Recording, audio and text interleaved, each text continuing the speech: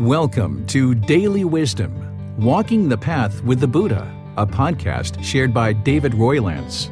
This podcast is dedicated to guiding you to completely eliminate the discontent mind and the suffering it causes by attaining enlightenment. Learn and practice the teachings of Gautama Buddha that will guide you to fully attain a peaceful, calm, serene, and content mind with joy. To support this podcast, visit patreon.com/support Buddha or visit buddhadailywisdom.com, where you will discover a full range of courses, retreats, and online learning resources to assist you on the path to enlightenment. Now, here's our teacher to share more.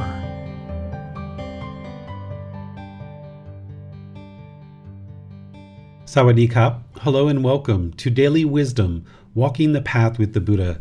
Today is our Pali Canon and English study group where we study the words of the Buddha. We're in volume 11, chapters 81 through 90. That's what we'll be studying today. And typically we start this program with a brief meditation, then we go into reading each individual chapter. I'll share some teachings on that chapter and then open up to any questions that you might have. We're going to forego the meditation today because the chapters are pretty solid chapters and it'll take us a good amount of time to read each individual chapter and then talk about them in terms of teaching and then open up to any questions that you guys might have. So I'd like to just be sure that we have enough time to read each chapter and go in depth of the chapter content that you guys would like to explore. So if you're joining us for the first time or you've been joining us regularly, I'd like to welcome all of you.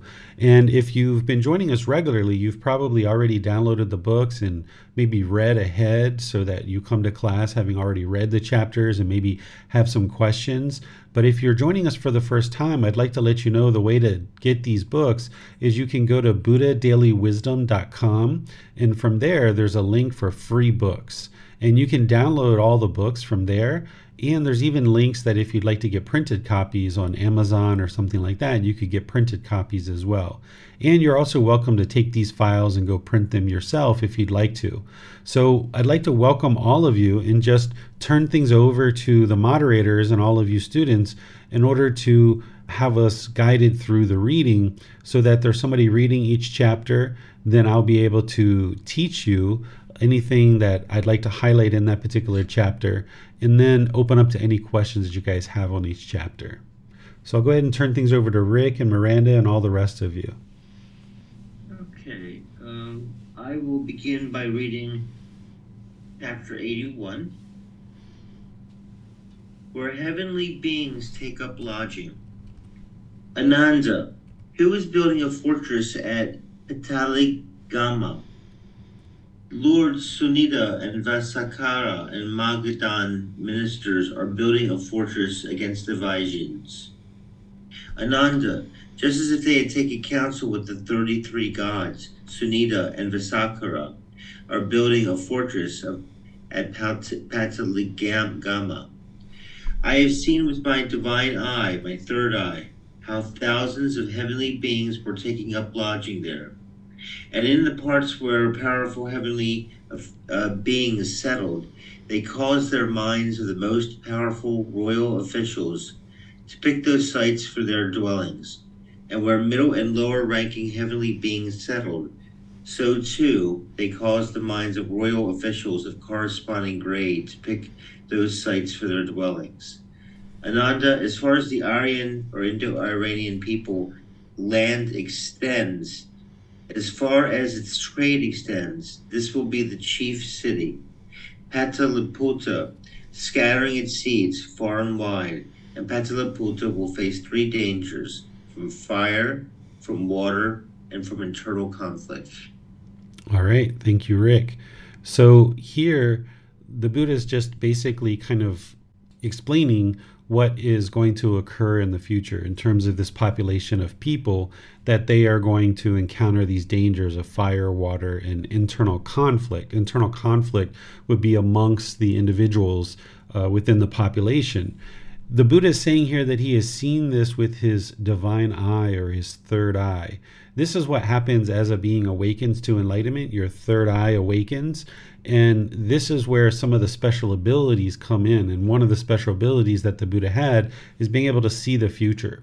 And some people can see the past in terms of people's past lives and things like this. These special abilities that start coming into the mind, and there can be others, it's not encouraged to use these in any particular way in terms of impressing people or in terms of making money or things like this, because an enlightened being isn't going to do that. The third eye, or the divine eye, opens long before the mind actually gets to enlightenment. So as this third eye is opening, you can have this kind of rush or bombardment of lots of wisdom that's coming into the mind, kind of, almost like somebody opened the floodgates, and there can be all this wisdom that starts coming into the mind. And then as that kind of settles down, this usually happens in the jhanas where the third eye is opening. And then as that kind of settles down and you develop your practice and things get more and more stable, as you're moving through the stages of enlightenment, you can see some of these special abilities occurring.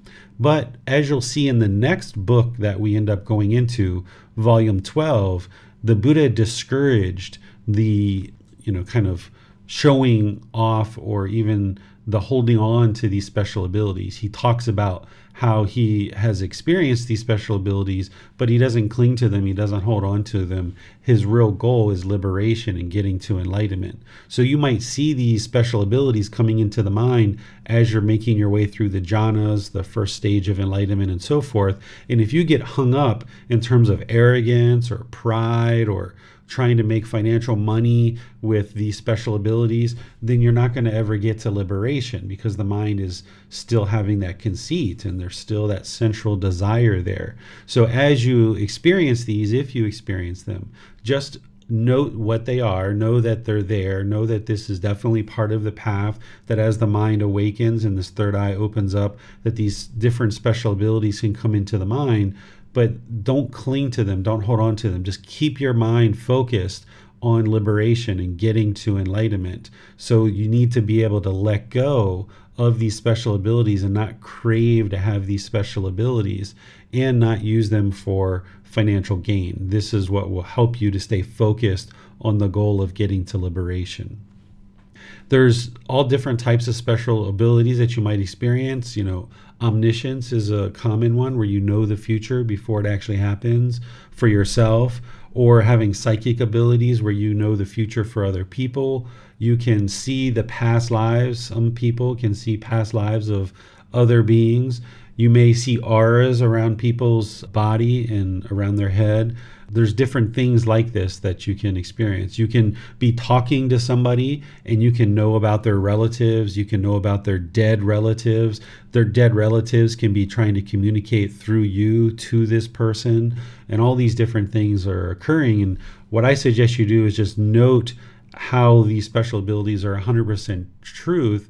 And as you're reading the Buddhist teachings and he's talking about some of these things that his mind is able to do, he's not doing it in a boastful way or an arrogant way. He's just kind of mentioning it as part of his conversation with Ananda.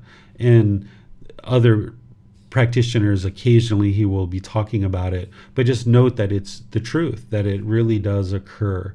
And then just don't cling to it, hold on to it, or try to create financial gain because of it. What questions do you guys have on this chapter? I'm not seeing anything on Zoom. Miranda, are you seeing anybody? Yes, sir. Thank you. On Facebook, Amina has a question. She writes, is the third eye similar to what is known as having good instincts or intuition, sir? Perhaps, but the third eye is often much more than that. It's not just like kind of a hunch or something like this. It's like you can get to the point where your omniscience is so well developed that you know with 100% certainty of exactly what's going to occur. People can know when they're going to actually die. They can know when people around them are going to die. They can know certain events that are occurring or going to occur in the world. It's not just a hunch. It's not just kind of an intuition. It's really well developed mind where you can absolutely know what's going to happen in the future. Thank you, sir. You're welcome. There are no other questions on Facebook at this time. All right. So I guess we'll go to the next chapter since there's no more questions. Chapter 82. And Miranda, will you please read chapter 82 for us? Yes, sir. Thank you. 7 vows for achieving the status of ruler of the heavenly beings. Monks, in the past, when Saka, ruler of the heavenly beings, was a human being, he was a Brahmin youth named Maga, therefore he is called Magava. Monks, in the past, when Saka, ruler of the heavenly beings, was a human being, he gave gifts in city after city, therefore he is called Purandata, the urban donor. Monks, in the past, when Saka, ruler of the heavenly beings, was a human being, he gave gifts considerately, therefore he is called Saka. Monks, in the past, when Saka, ruler of the heavenly beings, was a human being, he gave a rest house, therefore he is called Vasava.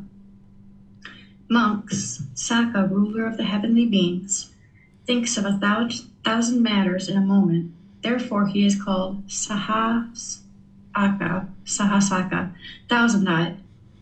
Monks, Saka's wife is the Asura maiden named Suja, therefore he is called Sujampati, Suja's husband.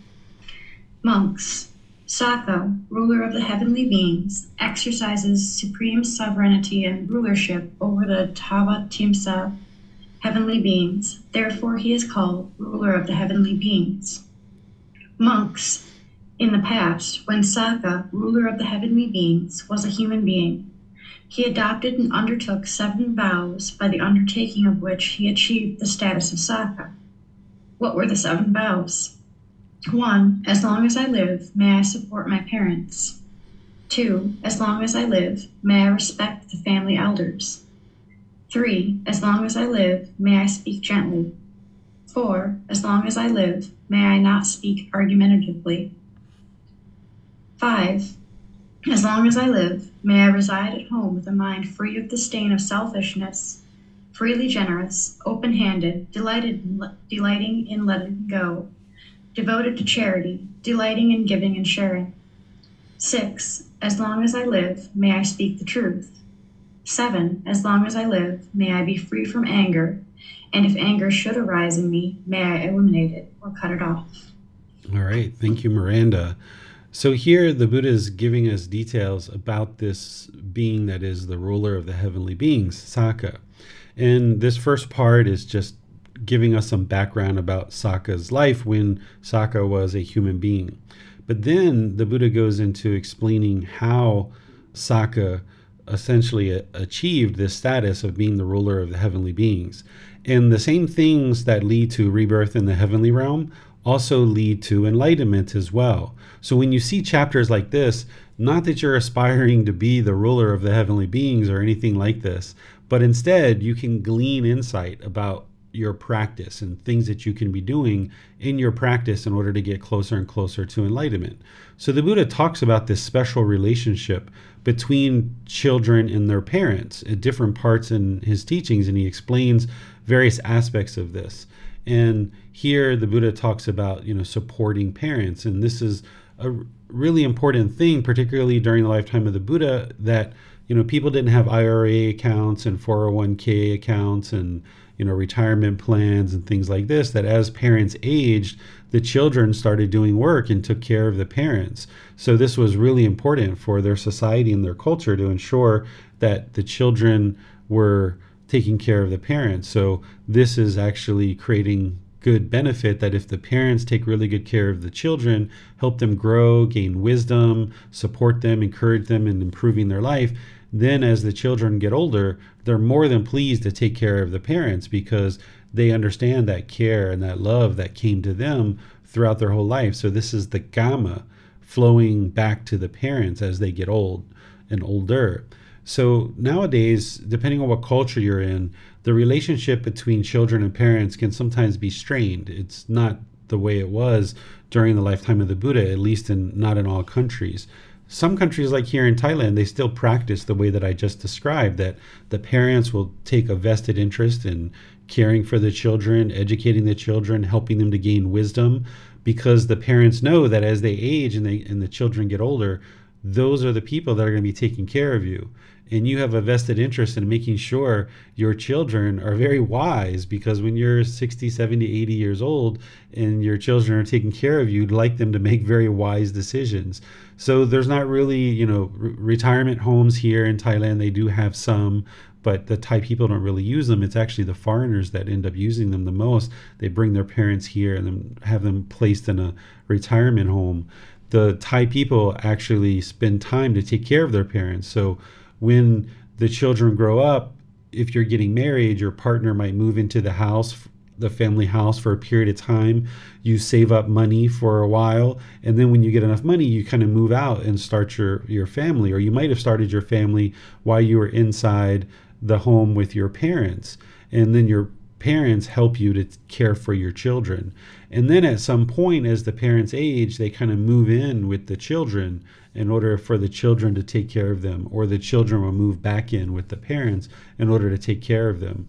This is a very common thing, and depending on where you are with your relationship with your parents, it may not be such that you're going to absolutely be able to support your parents, but at least if you can cultivate this true love that we talk about in Volume 1, and learning how to practice true love, and maybe even you might have to love from afar. But if you and or your parents are able to clear out your relationship, or if you do have a healthy relationship, perhaps you can support them. And remember, supporting them doesn't necessarily mean, giving them money all the time. The Buddha talks about this in his teachings about how if we carried our mother on one shoulder and our father on the other shoulder, we massaged them and bathed them and gave them all these riches and all this land, that we still haven't done enough for our parents. So just giving our parents material possessions or rubbing their bodies isn't 100% what we need to be doing in order to take care of our parents. Instead, he talks about when our parents are lacking confidence, when they're lacking virtuous behavior, when they're lacking in generosity, and when they're lacking in wisdom, that then we can help them to cultivate those things: confidence, virtuous behavior or moral conduct, generosity, and wisdom. And this is ultimately what's going to help them get to enlightenment. And there's humble ways to be able to do this. So that's one thing that's going to help you, is if you return this Kama back to your parents. And the other thing that it does as well is, depending on how you treat your parents is the way your children are going to treat you as they grow up. So you're teaching your child through your actions all the time. So if you badmouth your parents, if you have a turbulent relationship with your parents, if you're really aggressive with your parents, if you don't take care of your parents, your children are learning this from you. And this is going to strain your relationship, and it's very likely that your children will treat you and have that same type of relationship that you have with your parents. They'll have that same type of relationship with you. So by you, practicing right intention, right speech, right action, by you practicing true love to whatever degree you can, and having a wholesome relationship with your parents, this is educating your children the type of relationship to have, and you're teaching them how to have a relationship with their grandparents, so then that they learn how to have a relationship with you as well as you age. So keep that in mind as well. And then the Buddha talks here about respecting elders. This is very important, to have respect for older people in our community, because these older people obviously acquired a significant amount of wisdom in order to live life and to exist in this world for as long as they have. And we might not agree with everything they say, but there are certain wisdoms that they have. And by us showing respect to elders, this allows us to cultivate wisdom and take care of them as well. And again, our children, our friends, our family, as we interact with the elders and we show respect, this teaches them how to interact with us as well. Whereas if we were disrespectful to elders, then your karma is people are going to be disrespectful to you as you age. And then these are kind of part of right speech, where the 5 factors of well-spoken speech and right speech on the Eightfold Path, the Buddha talks about not speaking harshly or speaking gently. And this is needed in order to get to enlightenment. And then also not being argumentative, whereas if the mind is arguing, that means there's craving, desire, attachment in there. The mind wants to be right, or it wants to prove a point, or it wants this person to do something specific. So when you are decreasing and eliminating your craving, desire, attachment, you're also eliminating your anger, hatred, ill will. And this is all coming from the cultivation of wisdom, or that elimination of ignorance, or the unknowing of true reality. So by eliminating any kind of arguing, this is going to help you have more healthy relationships, both personally and professionally. Whenever you see that the mind is interested in arguing, you should immediately work on restraining it and cutting off contact for a period of time so that you can regain composure of the mind. Being in an argument isn't going to help anything. And if other people are choosing to argue, you don't need to choose to argue back. The way that I think about it is it's like a rubber ball. If you were in a room, like a concrete room, and that person took a rubber ball and they threw it and it started bouncing around the room and it lost its energy, and then you picked it up and then you threw the rubber ball, it's bouncing around the room, and then they pick up the rubber ball and they bounce it. So if there's just arguing back and forth, this rubber ball is going to keep bouncing all around the room. But if somebody picks up a rubber ball and they throw it, and you just watch it bounce around the room and it rolls over into the corner, and you choose not to pick it up, then that argument's going to die. It's going to be super impermanent because you're not feeding the argument. So it's very wise not to be argumentative in any relationships whatsoever. As an enlightened being, there's going to be no contentious relationships. There's going to be no negative relationships in terms of your life. There might be other people who struggle having a relationship with you for one reason or another. But as an enlightened being, there's nobody that you can't have a peaceful and joyful relationship with. You're not arguing with anybody. You're not being argumentative with anybody.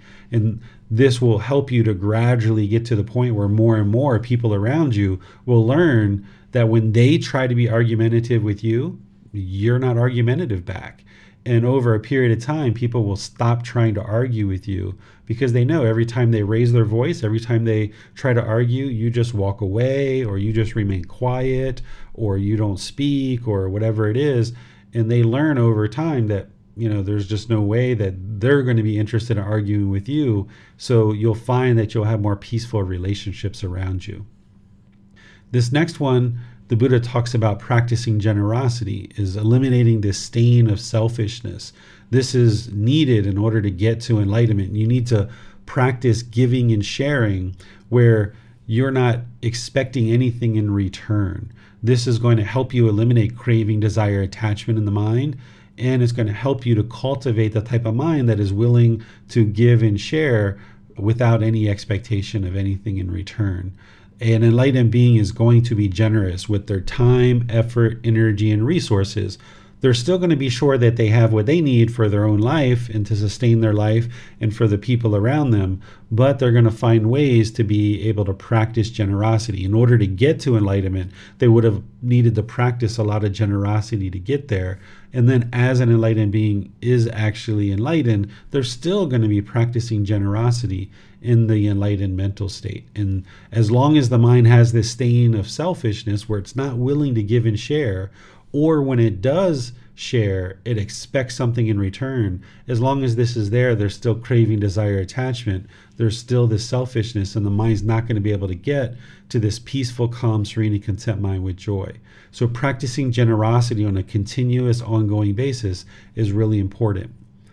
And then as part of right speech, the Buddha teaches to tell the truth, be a truth speaker, one to be relied on, dependable, trustworthy, not a deceiver of the world. This helps you to become more influential. It helps your mind to become more peaceful and more calm. If you're telling some people one thing and you're telling another group of people another thing, if there's a lie, then you have to constantly figure out what you told one group and what you told another group, and your mind can't be peaceful, calm, serene, and content with joy because it's overburdened trying to figure out what you told one group of people versus another group of people.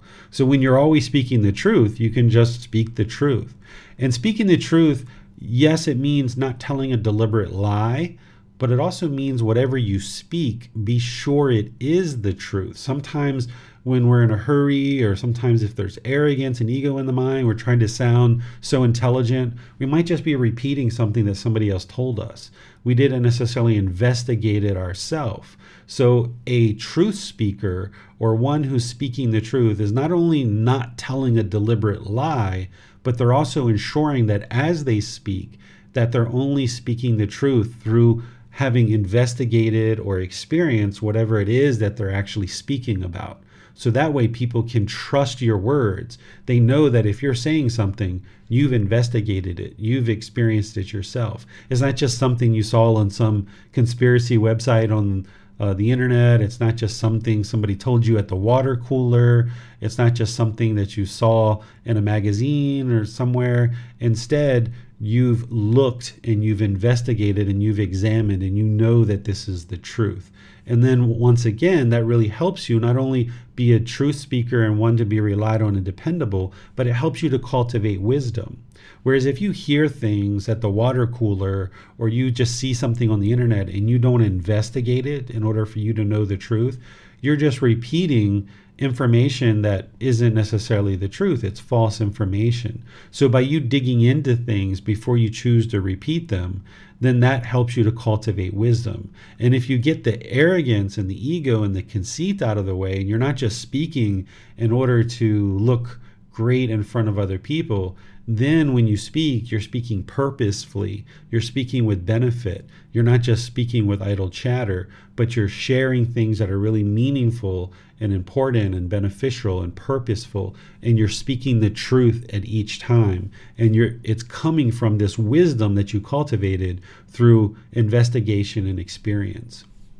And then this last one that the Buddha is talking about here, which is very wise and is needed, it sounds, to get to be this being that is the ruler of heavenly beings, but it's also needed in order to get to enlightenment as well, which is anytime anger arises, to cut it off and let it go.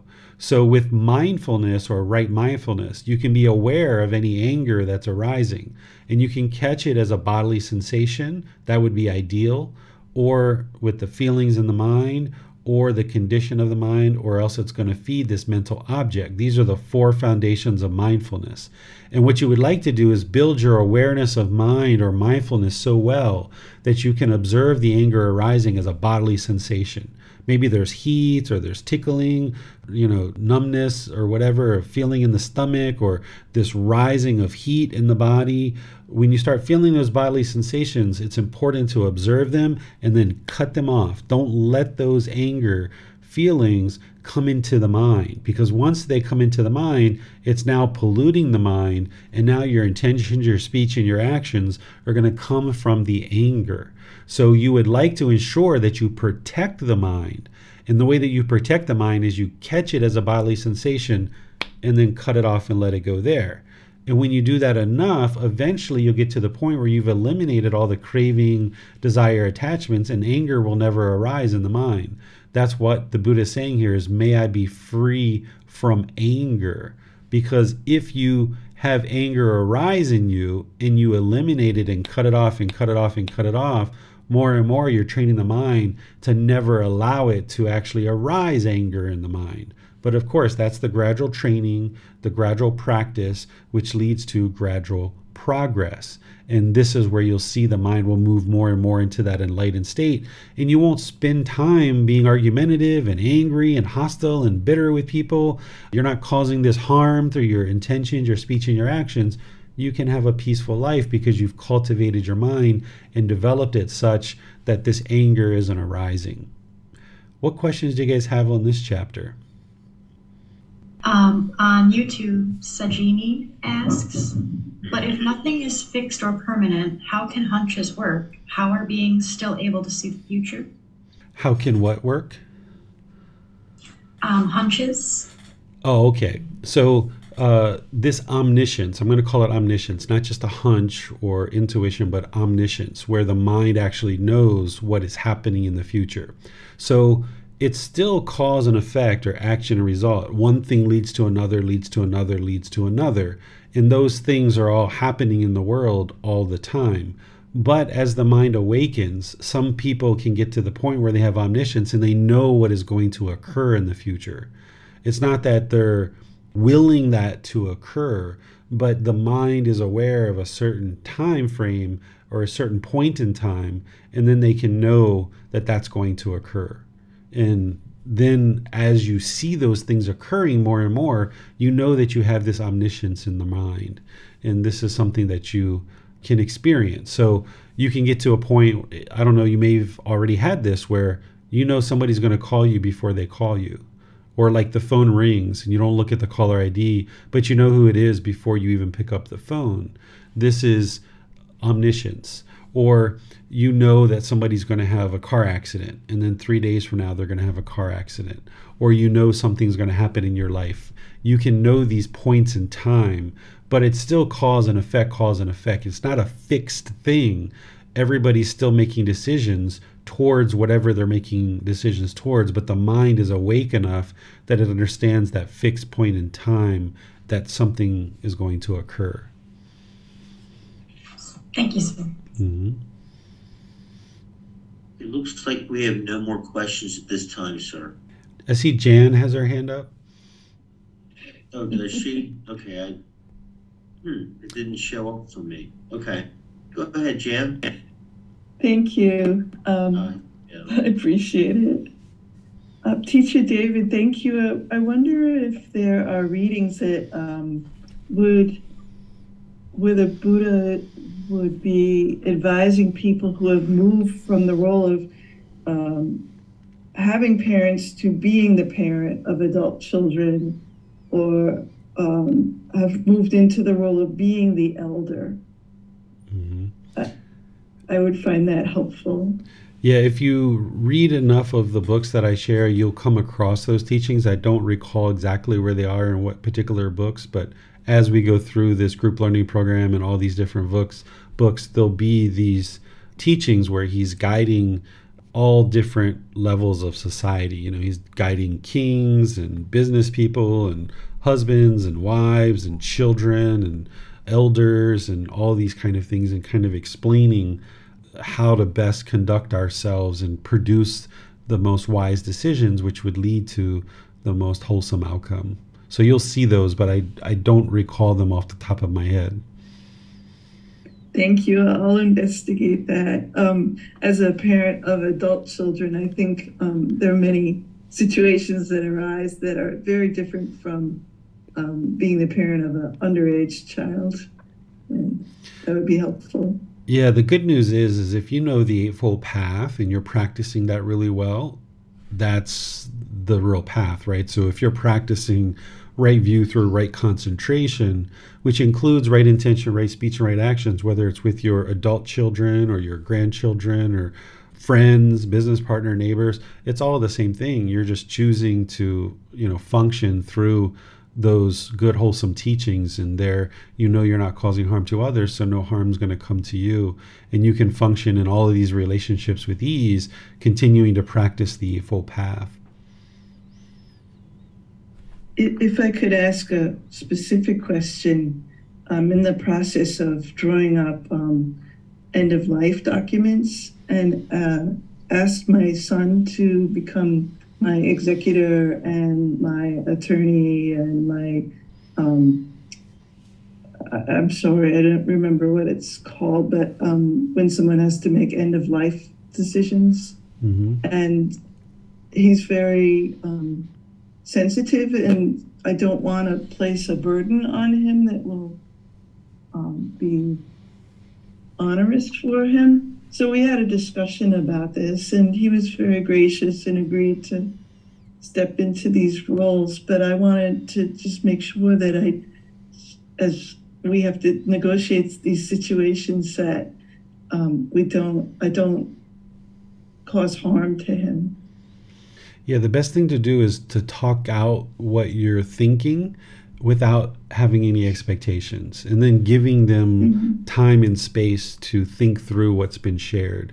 So you can say, this is something that I'm drawing up, this is what I'm looking at, these are the different roles that I see, And I would be comfortable with you fulfilling this role if it's something that you feel like you would be comfortable to fulfill.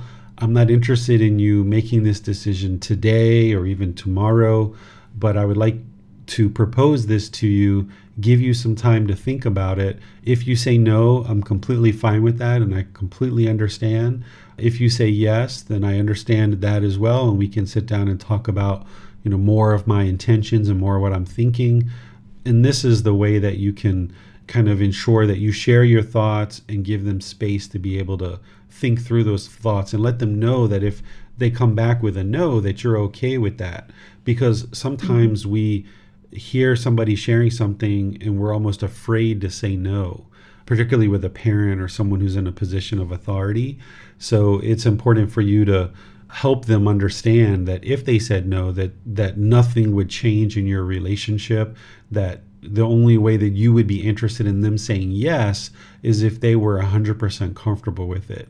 And then if they go away and think about it and they have questions and they're not quite sure how to make the decision, that they're welcome to follow up with you and talk about it, so that it's kind of done over multiple conversations, where sometimes if there's craving in the mind and there's expectations, we're expecting to have one conversation and get a yes or a no by the end of that conversation. Where when we understand what we're trying to do is come to a cohesive decision, then we can be comfortable to let everybody think through something as significant as this and give time and space for that, and help them see that if the answer is no, that you're completely fine with that, and be sure they're convinced of that. Because sometimes someone might say, if you say no, that's fine, but really the meaning isn't necessarily there. So just be sure you take your time and help them understand and be convinced that if they say no, it's completely fine. And if they say yes, then you would only be interested in them accepting that responsibility if they were 100% comfortable with it. Thank you, Teacher David. That's very much appreciated. Yes, you're welcome. I honestly do not see any more hands up today. This time, sir. Okay, we'll go to chapter 83. Allie has volunteered to read chapter 83. All right, perfect. Thank you, Ray. Offering for the heavenly beings, the perfectly enlightened one gave thanks thus to Sun La and Vasakara, the chief minister of Magadha. In 3 verses after he had finished eating his meal, in whatever realm the wise man made his home, he should feed the virtuous leader of the holy life. Whatever heaven being there are who report this offering, they will pay him respect and honor for this. They tremble for him as a mother for her son, and he for whom heavenly being tremble is always happy. All right, thank you, Ali. So this is pointing out generosity again, and the Buddha is saying wherever there's somebody who's wise, whatever realm they're in, then they would feed or they would make offerings to these virtuous leaders of the holy life, teachers and practitioners who are sharing these teachings with others without any expectation of anything in return. These are people that we should take care of and ensure that we're making offerings, because that's the way that these teachers are supported and these teachings come into the world. If we enjoy teachers who share teachings without any expectation of anything in return, not having a price for their teachings and their books and things like this, if we enjoy that in society, then we need to take the responsibility to support them. And this is going to help you in your practice to eliminate craving, desire, attachment, but it's also going to help bring these teachings into the world in a way that you can learn them and other people can learn them, because the more and more people that are practicing these teachings, it gets easier and easier for people to attain enlightenment because there's lots of role models around for people to be able to observe the teachings and how to actually practice them. So if you're living amongst 10, 20, 30 other enlightened beings, it would be relatively straightforward for you to get to enlightenment because you have lots of role models and lots of examples of how to actually get to enlightenment.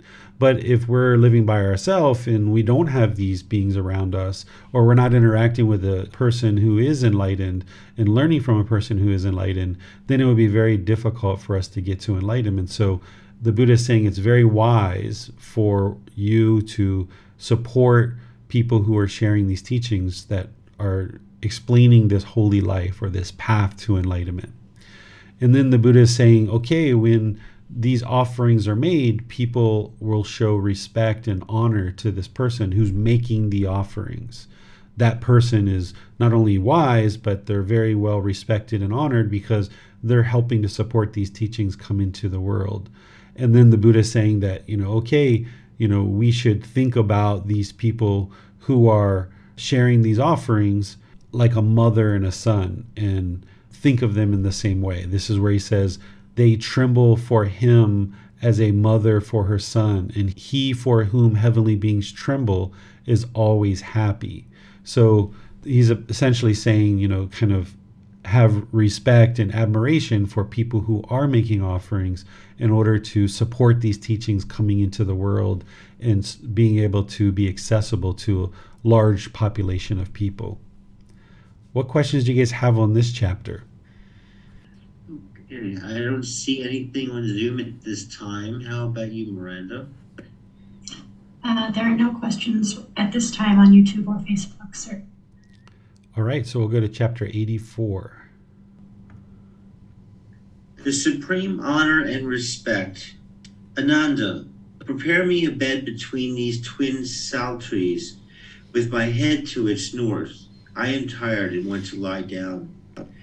Ananda, these sal trees have burst forth into an abundance of untimely blossoms which fell upon the Tathagata's body, sprinkling it and covering it in homage or respect. Divine coral tree flowers fell from the sky. Divine sandalwood powder fell from the sky, sprinkling and covering the Tathagata's body in homage and respect. Divine music and song sound from the sky in homage to the Tathagata. Never before has the Tathagata been so honored, respected, appreciated, admired, and adored. And yet, Ananda, whatever male or female ordained practitioner, male or female household practitioner resides practicing the teachings properly and perfectly fulfills the way of the teachings, he or she honors the Tathagata, has deep respect and appreciates him, and pays him the supreme homage. Therefore, Ananda, we will reside practicing the teachings properly and perfectly, fulfill the way of the teachings. This must be your goal and objective. All right. Thank you, Rick. So here you can glean a few different things about this particular teaching. Some simple ones here is the Buddha is asking his student, his close student Ananda, to prepare him a bed. Right? Students are going to take care of the teacher. And he asked for the bed to have his head facing north, right? So the Buddha would sleep with his head facing to the north, his feet to the south, and he slept in what's called the lion's pose, which is on his right side with his legs stacked one on top of the other and the hand stacked on top of the leg. So he was essentially head to the north, feet to the south, his face in front of his body was facing west, and his back would be facing to the east. So this is one way that he would lie down, and he would be able to then sleep, and that's how he would sleep. And upon having done this, this miracle essentially happens where these trees, burst with this untimely blossoms. There's this sprinkling of the blossoms on his body and these other things that are happening in terms of the music or sound playing. This is a miracle that's occurring that's to show respect and show honor to the Tathagata or to the Buddha. And then the Buddha uses this as an opportunity to teach his student, right? So this is a Buddha who doesn't have arrogance, who doesn't have ego, right?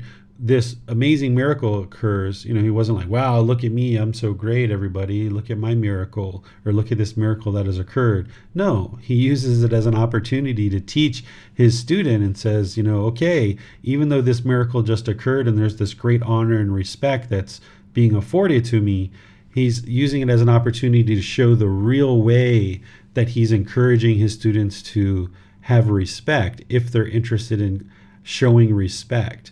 He's saying if a male or female ordained practitioner or household practitioner would like to respect him and show appreciation, then what they would do is they would practice the teachings properly.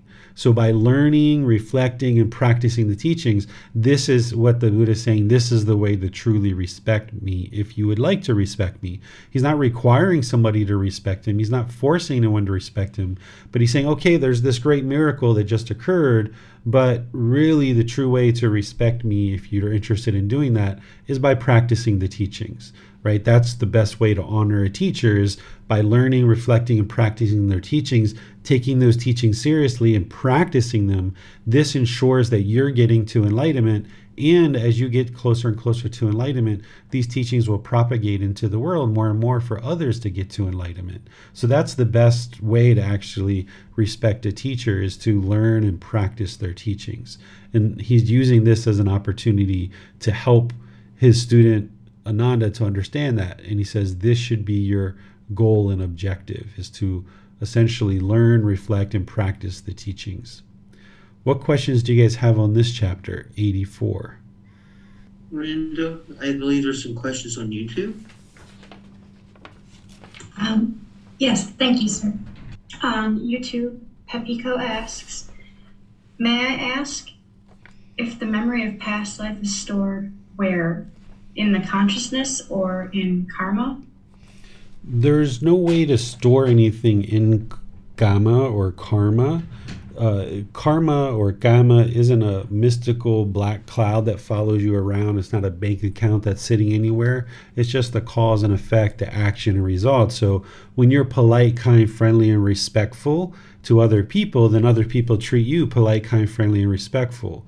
This is your Kama, the results of your decisions. Or if you're impolite, unkind, unfriendly, and disrespectful to people around you, then those people are going to be impolite, unkind, unfriendly, and disrespectful to you too. This is your Kama. So there's no way to store that. That actually just occurs as a cause and effect, or action and result.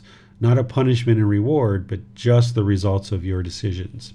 So the memories of past lives are in your own mind. So when there's death in one existence and then it produces another existence, there's craving and residual memories that move from one life to the next. So in the consciousness or in the mind, there's these residual memories. And as the mind awakens, meaning you're clearing out the pollution more and more, as this pollution of craving, anger, and ignorance is starting to diminish out of the mind, and there's this brightness or this brilliance of the enlightened mind starting to shine through more and more, then a being who's more awake, a being who's enlightened, is going to have focus, concentration, clarity of mind, and deep memory of things that are happening in this life, but you can also have memories of past lives as well.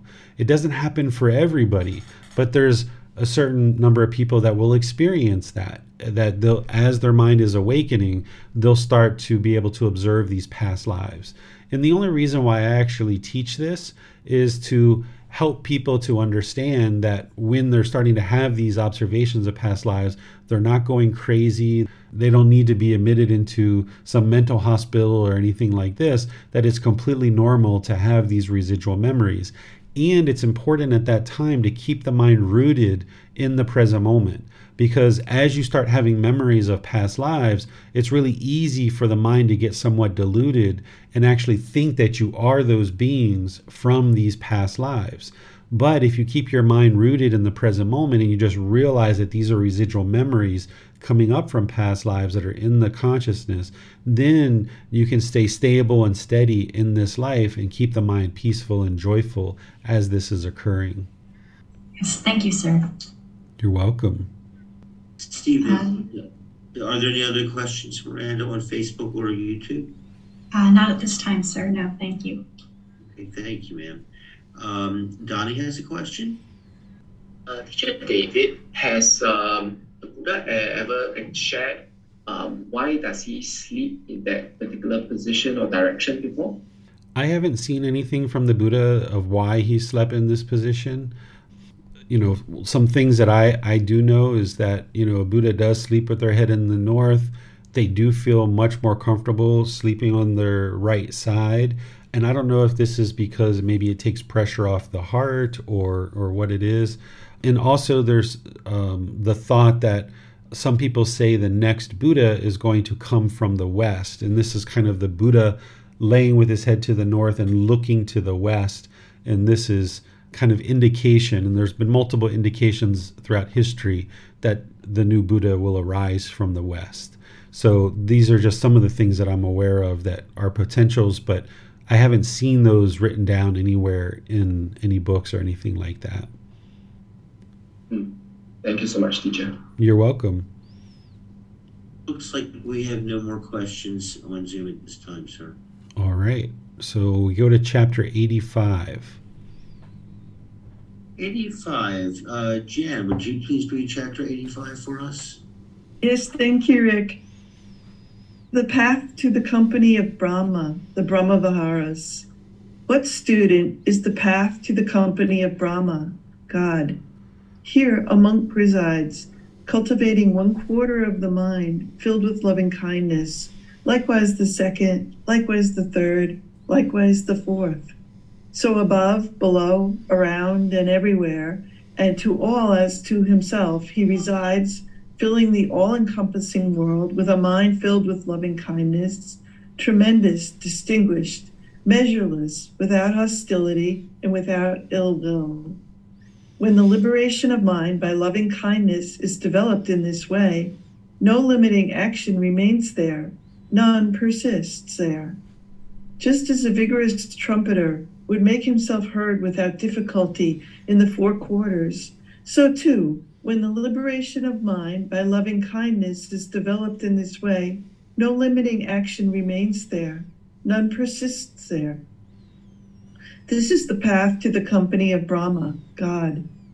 A monk resides, cultivating 1/4 of a mind filled with compassion, likewise the second, likewise the third, likewise the fourth, so above, below, around, and everywhere, and to all as to himself, he resides, filling the all-encompassing world with a mind filled with compassion, tremendous, distinguished, measureless, without hostility, and without ill will.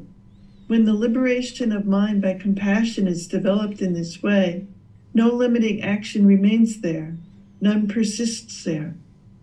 Just as a vigorous trumpeter would make himself heard without difficulty in the 4 quarters, so too, when the liberation of mind by compassion is developed in this way, no limiting action remains there, none persists there. This is the path to the company of Brahma, God. A monk resides cultivating 1/4 with a mind filled with sympathetic joy, likewise the second, likewise the third, and likewise the fourth. So above, below, around, and everywhere, and to all as to himself, he resides, filling the all-encompassing world with a mind filled with sympathetic joy, tremendous, distinguished, measureless, without hostility, and without ill will. When the liberation of mind by sympathetic joy is developed in this way, no limiting action remains there, none persists there. Just as a vigorous trumpeter could make himself heard without difficulty in the 4 quarters, so too, when the liberation of mind by sympathetic joy is developed in this way, no limiting action remains there, none persists there.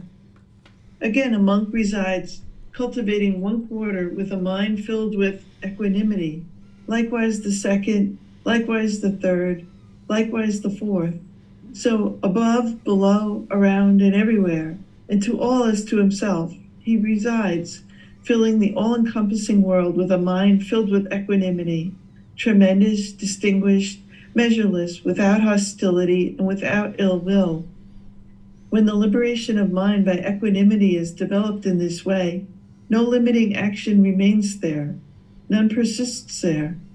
Just as a vigorous trumpeter could make himself heard without difficulty in the four quarters, so too, when the liberation of mind by equanimity is developed in this way, no limiting action remains there. None persists there. This too is the path to the company of Brahma, God. All right. Thank you, Jan.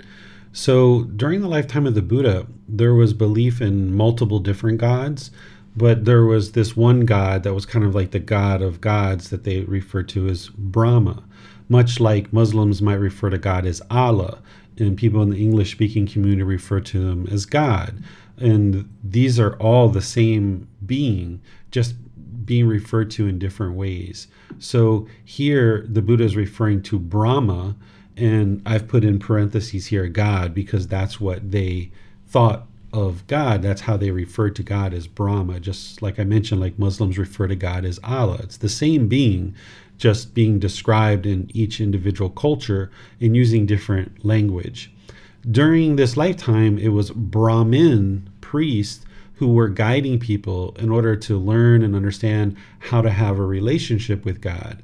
And they were, in this certain class of people, about 15% of society were considered to be Brahmin, and they were born into this system, this caste system, and the common people were taught to pay these people money, and those people were going to pray because they were holy people, and the commoner couldn't pray on their own. They needed to pay these other people to pray. And when the Buddha saw what was going on, of course, he realized that this isn't working, because you can't pay somebody else to pray and then you go home and your life gets better.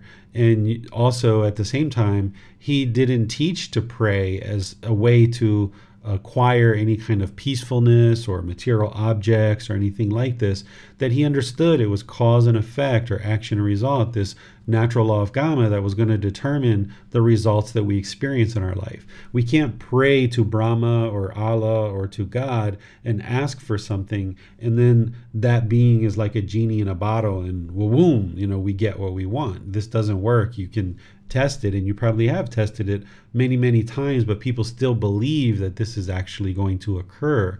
But it doesn't occur because this isn't the way things happen in the world. The true reality of it is that nothing happens in your life unless you make a decision. There's some action that you have or some cause, and it leads to some result or some effect.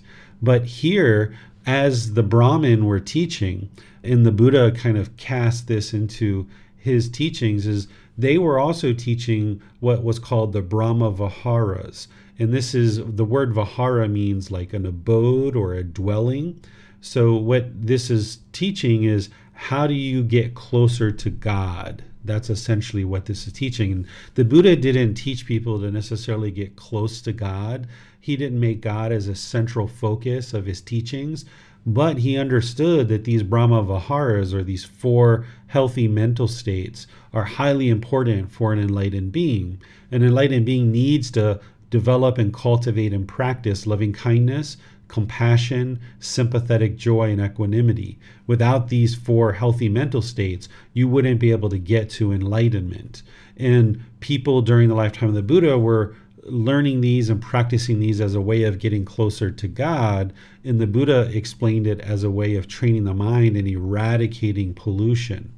So here in this chapter, in the explanation that I have, I'm sharing here to help you understand how these 4 mental states are actually helping you and what they're actually doing and what they actually are. So I teach this as part of the group learning program, and you can see this as part of the teachings here in this chapter, that I explain what the Brahma Viharas are, each individual one of them, and even helping you understand the Pali word as well. And then I also explain what they antidote, or what they remedy, because there's certain unwholesome qualities or pollutions in the mind that is hindering it from getting to enlightenment. And then there's these solutions, or these remedies, that are transforming the mind. So for example, loving kindness is the remedy for anger, hatred, ill will, hostility, aggression, harsh intention, speech, and actions. That's what's going to transform your anger, hatred, and ill will, in this bitterness and hostility towards others. when you cultivate in the mind loving kindness and then you practice it in daily life, this is what's going to transform that. And then compassion, for example, is going to be able to remedy or antidote lack of care, indifference, worry, and anxiety. And then sympathetic joy is going to remedy or antidote envy or jealousy or pride. And then equanimity is going to antidote an overactive mind, restlessness, and worry. This is going to also help you to eliminate the measuring and comparing of beings and treating all beings equally. These solutions or remedies will make sense to you when you understand what these Brahmaviharas are. And the way that you can think of these is as another tool. So the Buddha is giving you all these tools in order to transform the mind so that you can invoke whatever tool you need at a given time. So the Eightfold Path is the path to enlightenment. It's helping you to get this foundational wisdom to understand this natural law of karma and what we should be practicing on a daily basis.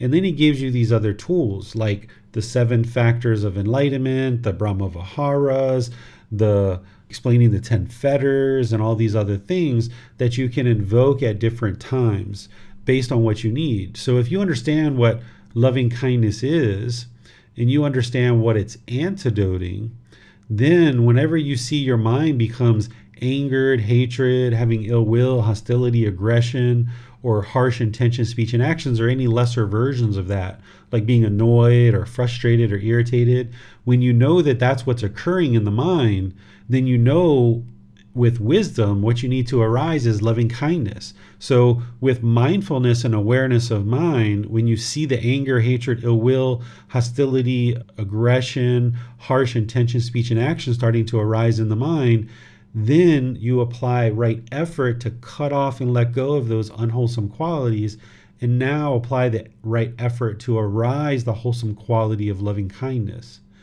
And then where you see this lack of care, indifference, worry, and anxiety starting to arise in the mind, if you have developed right mindfulness and you're aware of these unwholesome aspects of the mind starting to arise, and you know that in your toolbox you have compassion in order to antidote that, then you start arising the compassion.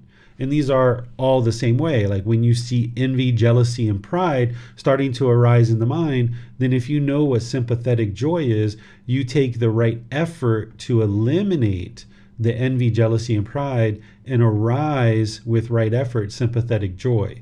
So this is why the Eightfold Path is the core central teaching, where you're going to need to have right mindfulness and having awareness of mind and being aware of those bodily sensations, the feelings, the condition of the mind, and the mental objects. And when you're developing the Eightfold Path really well through your meditation and you understand and are practicing awareness of mind, then when you see these unwholesome qualities arising, then you know that they're arising because of craving, desire, attachment. So now you cut those off, applying right effort, and then you take the right effort to arise the antidote.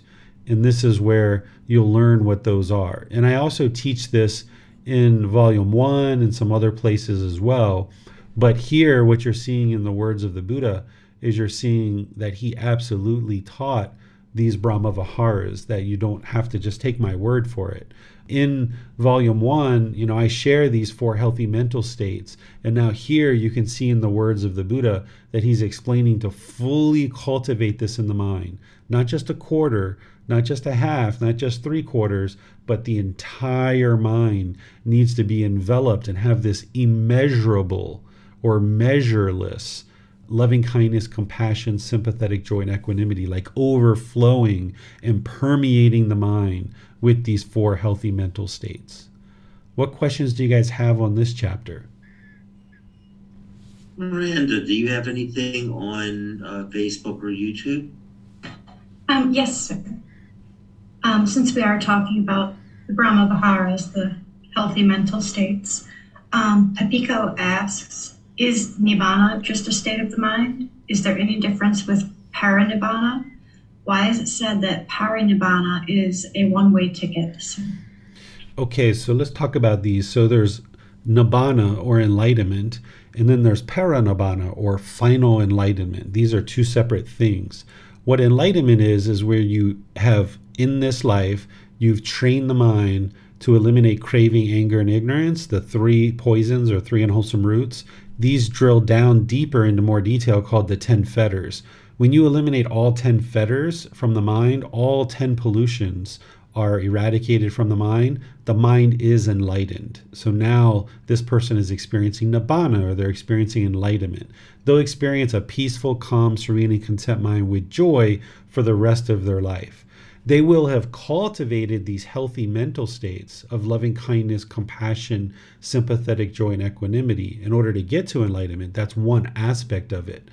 But the enlightened mental state itself is just a permanent mental state that is peaceful, calm, serene, and content with joy. And they will have various qualities in the mind, including loving kindness, compassion, sympathetic joy, and equanimity, among other wholesome qualities.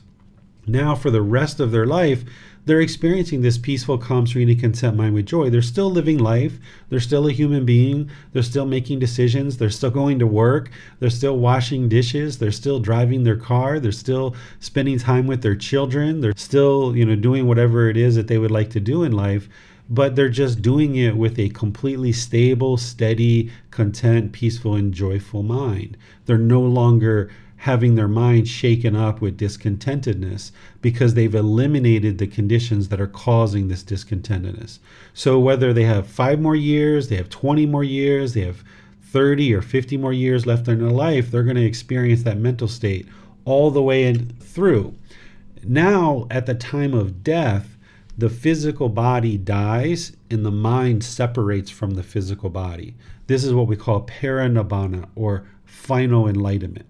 And the reason why we call it final enlightenment is because once a being attains enlightenment in this life, you can experience this peaceful, calm, serene, and content mind with joy, where the mind will not be shaken up. You won't experience any mental pain whatsoever.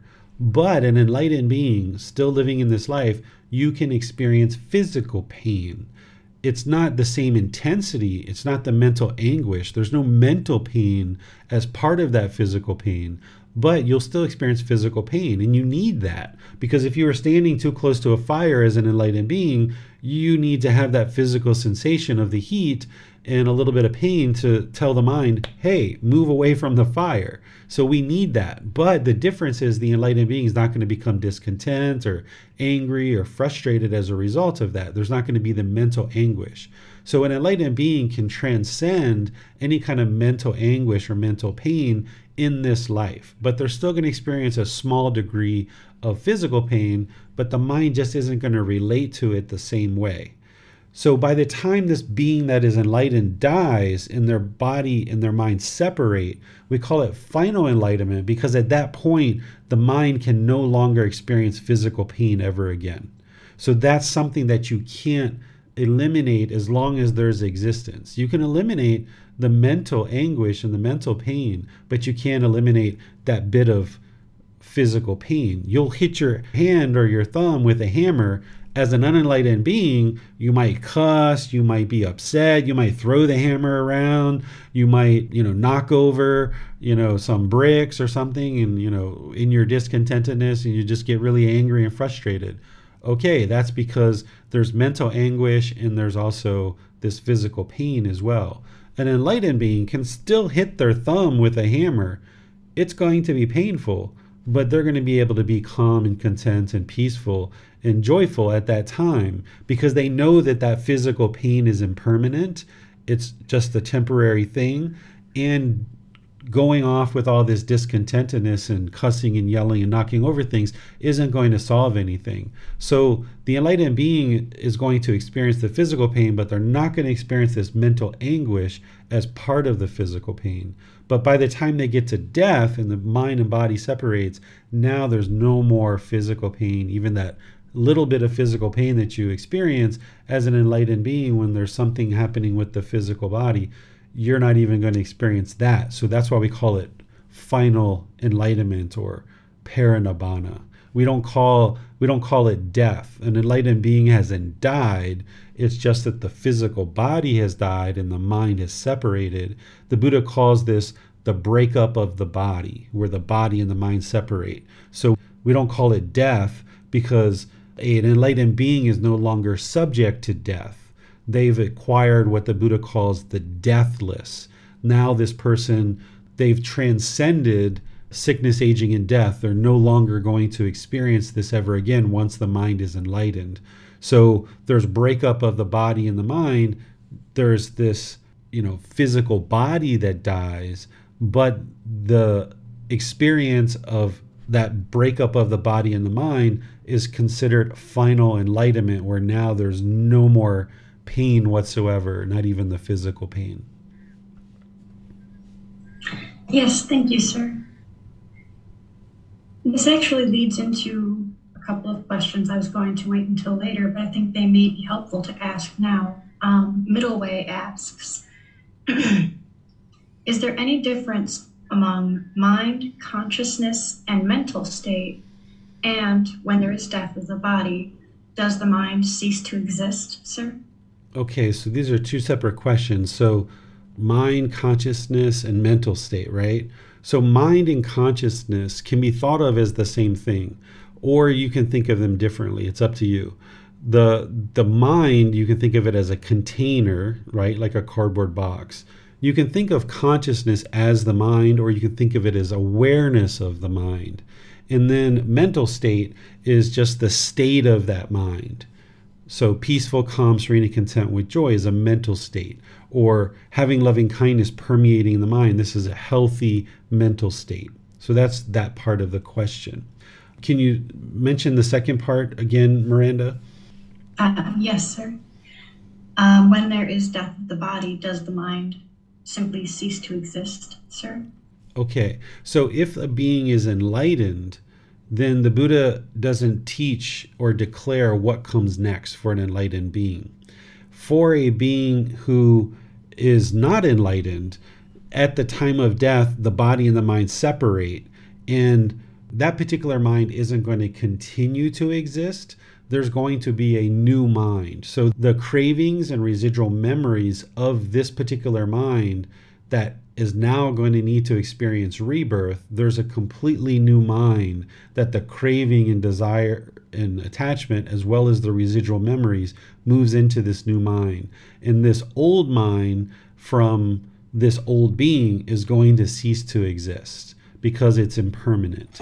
So there's two different scenarios. One is unenlightened being, and now they get to death. There's still craving in the mind, which craving is the fuel that causes rebirth. So now there's going to be rebirth. Because there's craving in the mind, there's going to be rebirth. So the cravings and residual memories of being A are now going to get transferred into the mind of being B. But being B hasn't been born yet. It's just the consciousness that's there. And then at some point, when being B is going to take perhaps physical form, for example, if this mind is going to be reborn back into the human realm, now it takes physical form and there's a mind and a body that comes together. But these are two separate minds, two separate bodies. So it's more like the cycle of new existence rather than rebirth, because there's nothing that's actually being reborn. And then for, like I mentioned, the enlightened being, when there's breakup of the body and someone gets to final enlightenment or parinibbana, there's no declared teaching of what's next after that. Yes, thank you, sir. You're welcome. There are no more questions on YouTube and Facebook at this time, sir. I think Donnie has his right hand raised, though. Yeah, Donnie has his hand up. Thank you so much. Teacher David, so just to seek a clarification, so the Buddha actually mentioned that the different gods of different religion, whatever they call it, Allah, God, Supreme Being, they actually meant the same Brahma? Yes. Are they referring to the same Brahma? Yes, they're all pointing to the same being. They're just using different names to refer to them. And then each individual culture is sharing certain teachings about that being. Like some people call it the Christian God, the Muslim God, the Hindu God. But in reality, what this is they're all pointing to the same being, the supreme being of God, which in English we say is God. So when during the lifetime of the Buddha, when they talked about Brahma, they're talking about God. Or if you talk to a Muslim and they're talking about Allah, they're talking about God. Or if you talk to a Christian, they're going to say God if they're speaking in English, but in other languages, they will refer to God in different ways as a Christian practitioner, but they're all pointing to the exact same being. Those people might not necessarily agree with that, but what I'm sharing with you is they're all exactly the same being. They just don't necessarily understand that that's what it is. Thank you so much, teacher. You're welcome. Looks like there are no other questions at this time, sir. Mm-hmm. Let me give a little bit of analogy to help Donnie with his question too. Is, this in English, we call it a mug, right? Or a cup. In another language, they call it something else. Or in another language like Thai, they call it gao, right? They call it a gao. So all of these different languages are pointing to the same object, and they're using different words, but they're pointing to the same object. It's the same thing with this being of God, is all these different cultures and all these different languages, they're using different words, but they're all pointing to the same thing. So that's one of the ways to remember this. All right, so we'll move on to the next chapter, which is chapter 86. Okay, and Allie, would you please read chapter 86 for us? Thank you, Ray. The difference between the instructed noble disciple and the uninstructed worldling. Monk, there are these four kinds of persons found existing in the world. What for? Here, monks, distant from sense desire, distant from unwholesome mental state, enter and reside in the first jhana, which is with thinking and pondering, based in seclusion, filled with excitement and joy. He enjoys it, motivates towards it, and finds satisfaction in it. If he is firm in it, focus on it, often reside in it, and has not lost it, when he dies, he is reborn in the companionship with the heavenly being of Brahma, God's company. The lifespan of the heavenly beings of Brahma, God's company, is an eon, indescribable period of time. The worldling remains there all his life, and when he has completed the entire lifespan of those heavenly beings, he goes to hell, to the animal realm, or to the realm of afflicted spirit. But the perfectly enlightened one's disciple remained there all his life, and when he completed the entire lifespan of those heavenly beings, he attained final nibbana, final enlightenment, in that very same state of existence. This is the distinction, the disparity, the difference between the instructed noble disciple and the uninstructed worldling. That is when there is future destination and rebirths. Again, some person with the subsiding of thinking and pondering by gaining inner tranquility and oneness of mind, he enter and reside in a second jhana, which is without thinking and pondering, based in concentration, filled with excitement and joy. He enjoys it, motivates towards it, and finds satisfaction in it. If he is firm in it, focus on it, often reside in it, and have not lost it when he died, he is reborn in companionship with the heavenly being of the streaming radiance. The lifespan of a heavenly being of streaming radiance is 2 eons. The worldling remains there all his life. And when he have completed the entire lifespan of those heavenly beings, he go to hell, to the animal realm, or to the realm of afflicted spirit. But the perfectly enlightened one disciples remain there all his life, And when he had completed the entire lifespan of those heavenly beings, he attained final nibbana, final enlightenment in that way, in that very same states of existence.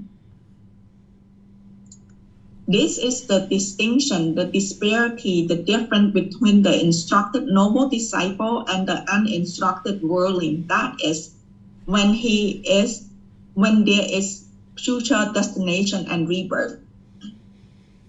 And again, some person with the faking away of excitement remain incapable, were unable to upset or excite, calm, serene, mindful, and clearly aware. He experienced in himself the joy of which the noble one said, "Peaceful is he who resides with equanimity and mindfulness." He enters the third jhana. He enjoys it, motivates towards it, and finds satisfaction in it. If he is firm in it, focus on it, often reside in it, and has not lost it when he dies, he reborn in a companionship with the heavenly being of refulgent glory. The lifespan of the heavenly being of the refulgent glory is 4 eons. The worldly remains there all his life, and when he have completed the entire lifespan of those heavenly beings, he goes to hell, to the animal realm, or to the realm of afflicted spirit.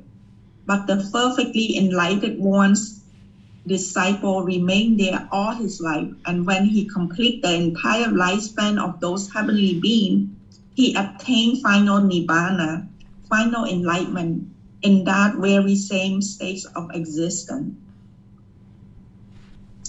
This is the distinction, the disparity, the difference between the instructed noble disciple and the uninstructed worldling. That is when there is future destination and rebirths. Again, some person having given up pleasure and pain, and with the fading away of former gladness and sadness, he enter and reside in the fourth jhana, which is beyond pleasure and pain, and purified by equanimity and mindfulness. He enjoys it, motivates towards it, and finds satisfaction in it. If he is firm in it, focus on it, often reside in it, and has not lost it when he dies, he is reborn in companionship with the heavenly being of great fruit. The lifespan of the heavenly being of great fruit is 500 eons. The worldling remained there all his life, and when he have completed the entire lifespan of those heavenly beings, he goes to hell, to the animal realm, to the realm of afflicted spirit. But the perfectly enlightened one, disciple, remained there all his life, and when he have completed the lifespan of those heavenly beings, he attained final nibbana, final enlightenment in that very sense state of existence. This is the distinction, the disparity, the difference between the instructed noble disciple and the uninstructed worldling. That is when there is future destination and rebirth. These monks are the 4 kinds of person found existing in the world. All right. Thank you, Ali. So first of all, when the Buddha talks about these are the 4 types of people that are found existing in the world, he's not saying these are the only 4 types of people. He has other teachings where he talks about 4 kinds of people and things like this. So he's just kind of explaining these different scenarios of what can occur.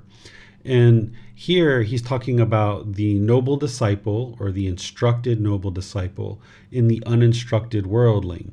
The instructed noble disciple is someone who's learning and practicing the teachings of the Buddha very closely. They're a noble disciple. During the lifetime of the Buddha, there were nobility that were born into being noble. And then there were this caste system where people who were born into what was considered a low family were thought to be kind of destined for a low life. And he was teaching people that it's not based on the family or how rich you are or the power and prestige that your family has in the community. It's about how you function in the world, about your wisdom, about your intentions, your speech, and your actions, how you make decisions in the world. That's what decides whether you're noble or not. So any student that was studying closely with him and they were gaining instruction and learning and deeply understanding, he would refer to them as a noble disciple or an instructed noble disciple.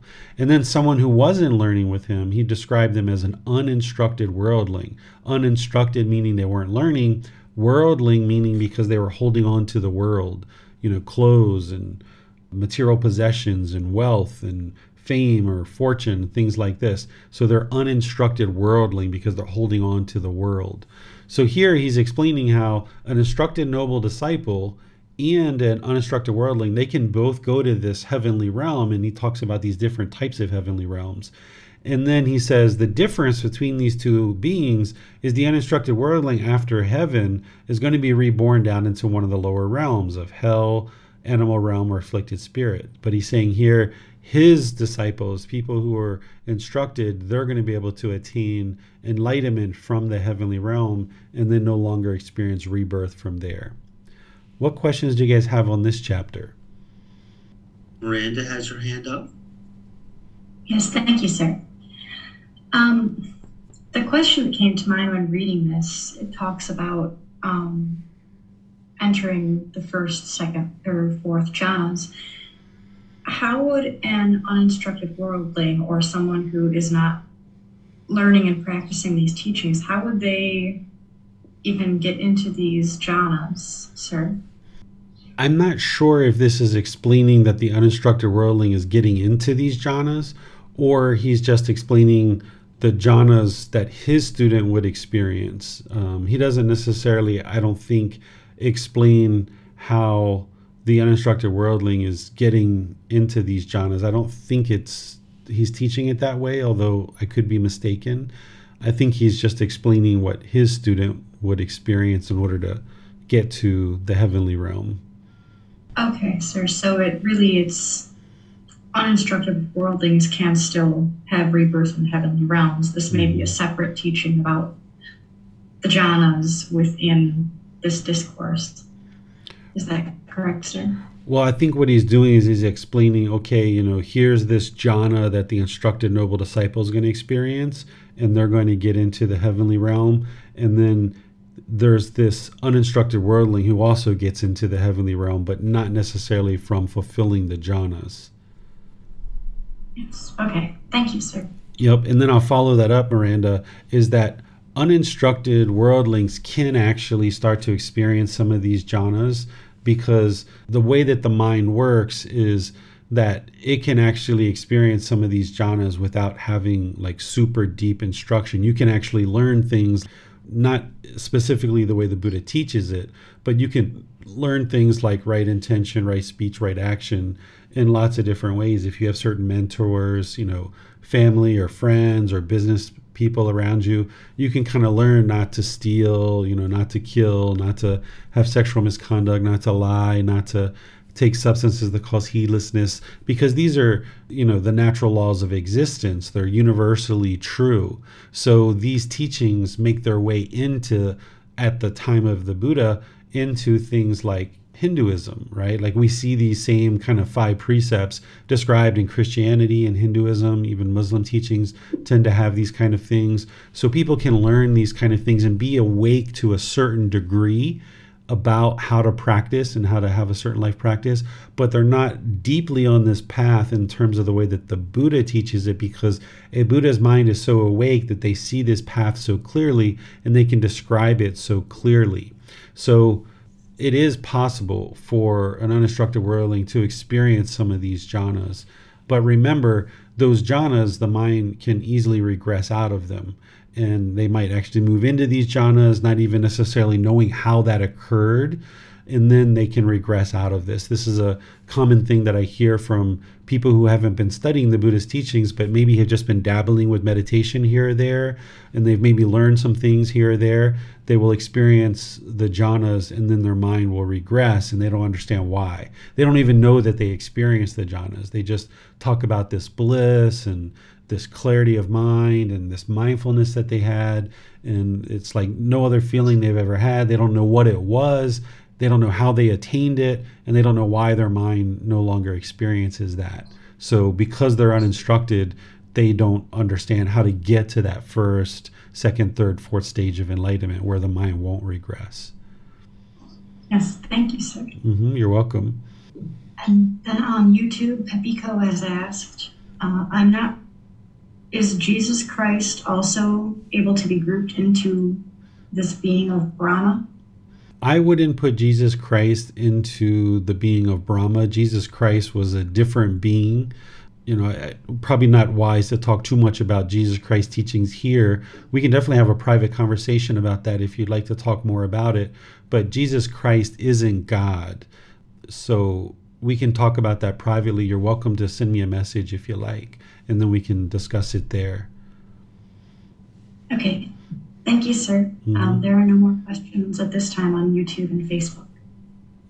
Okay. Thank you, Miranda. Ali has a question. Thank you, Ray. Thank you, Teacher David. So for the uninstructed worldling, they going into the heavenly realm because they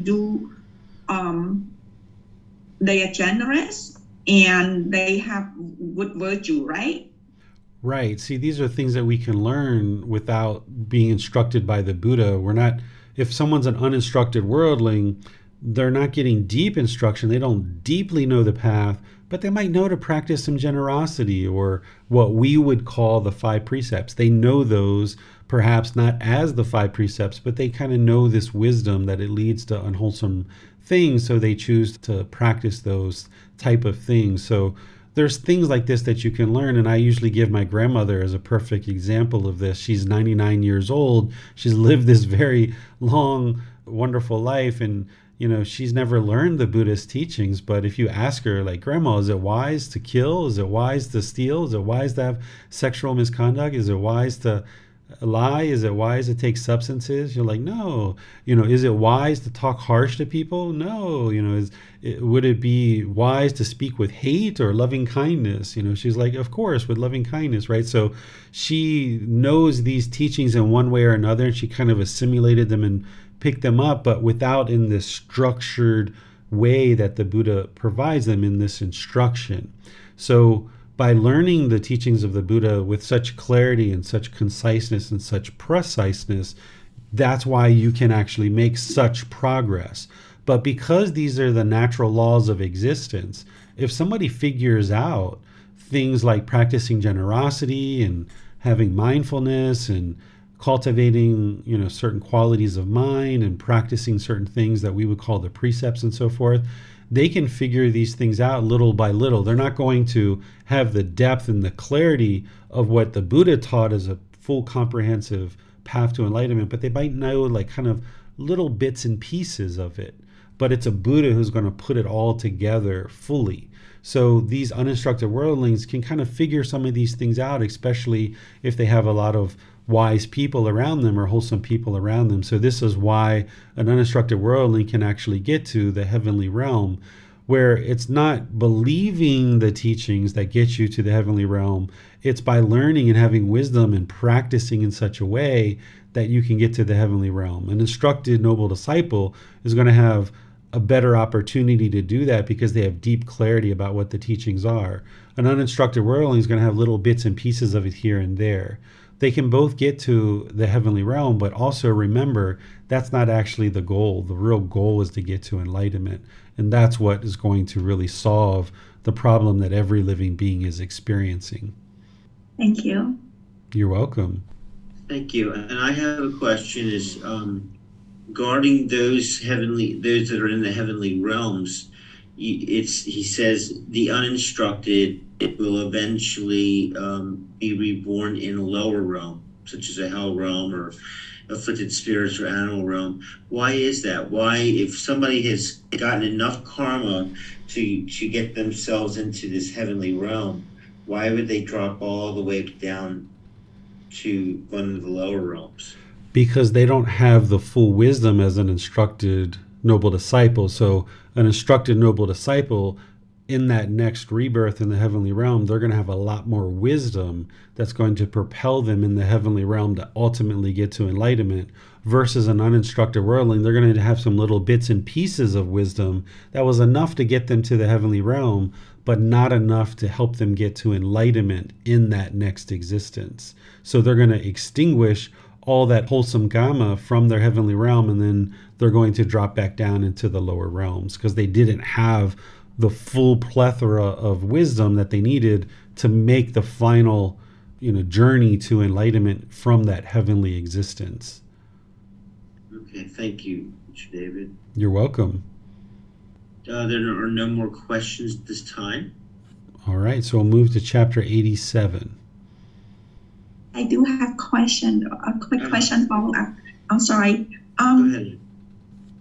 So, regarding the unwilling people, I'm just giving an example. Like, they could be really generous, but they are still really enjoying a lot of sense pleasure. That's why it caused them to go to the afflicted spirit, going to a lower realm, right? Once a being is reborn into the heavenly realm, they're experiencing exclusively pleasant feelings, so they're oftentimes very complacent in that realm. But an instructed noble disciple who has cultivated a certain amount of wisdom in this human life and then is reborn into the heavenly realm, they're going to still have that wisdom to propel them in the heavenly realm. They're not going to be complacent like an uninstructed worldling. So that uninstructed worldling in the heavenly realm is still going to have the fetters. And yes, the central desire is one of those fetters that they would end up having. So that is going to be part of what leads to them being reborn into other realms outside of the heavenly realm. Particularly what the Buddha is explaining here is the realm of hell, animal, or afflicted spirits. Yeah, because the reason is I have seen, I know people that they are doing really well. They are very generous with others and all that, but at the same time, they are really enjoying a lot of sensual pleasure. So this would be causing them to be reborn into a lower realm. Potentially. It depends what the condition of the mind is at the time of death. This idea of a being judging us over the totality of our life and then deciding whether we go to a good place or a bad place, that's actually not what's happening. So somebody can be involved in sensual pleasures now, but as they age, they might slowly start letting those things go. So it really depends on the condition of their mind at death, not what they're doing at this exact moment. Oh, I got it. Okay. Thank you. And with that said, it doesn't mean we should delay the letting go of sensual desire and think that on our deathbed we're going to be able to let it go and have a better rebirth. Instead, it would be wise to let go of all that stuff now and get to this peaceful, calm, serene, and content mind with joy that you can experience for the rest of your life. Thank you. You're welcome. So chapter 87. Okay, Donnie, will you please read chapter 87 for us? Thank you, Rick. Rebirth of one reflecting on impermanence. Monks. There are these four kinds of persons found existing in the world. What for? Here, monks, distant from sense desires, distant from unwholesome mental states, enters and resides in the first jhana, which is with thinking and pondering, based in seclusion, filled with excitement and joy. It contemplates whatever objects there related to form, feeling, perception, volitional formation, choices or decisions, and consciousness as impermanent, as discontentedness as a disease, as a boil, as a dart, as misery, as an affliction, as alien, as disintegrating, as empty, as non-self. With the breakup of the body after death, he is reborn in companionship with the heaven beings of the pure abodes. This is a rebirth not shared with worldlings. Again, some person with the subsiding of thinking and pondering, by gaining inner tranquility and openness of mind, he enters and resides in the second jhana, which is without thinking and pondering, based in concentration, filled with excitement and joy. He contemplates whatever objects there relating to form, feeling, perception, volitional formation, choices or decisions, and consciousness as impermanence, as discontentedness, as a disease, as a boil, as a dart, as misery, as an affliction, as alien, as disintegrating, as empty, as non-self. With the breakup of the body after death, he is reborn in companionship with the heavenly beings of pure abodes. This is a rebirth not shared with worldlings.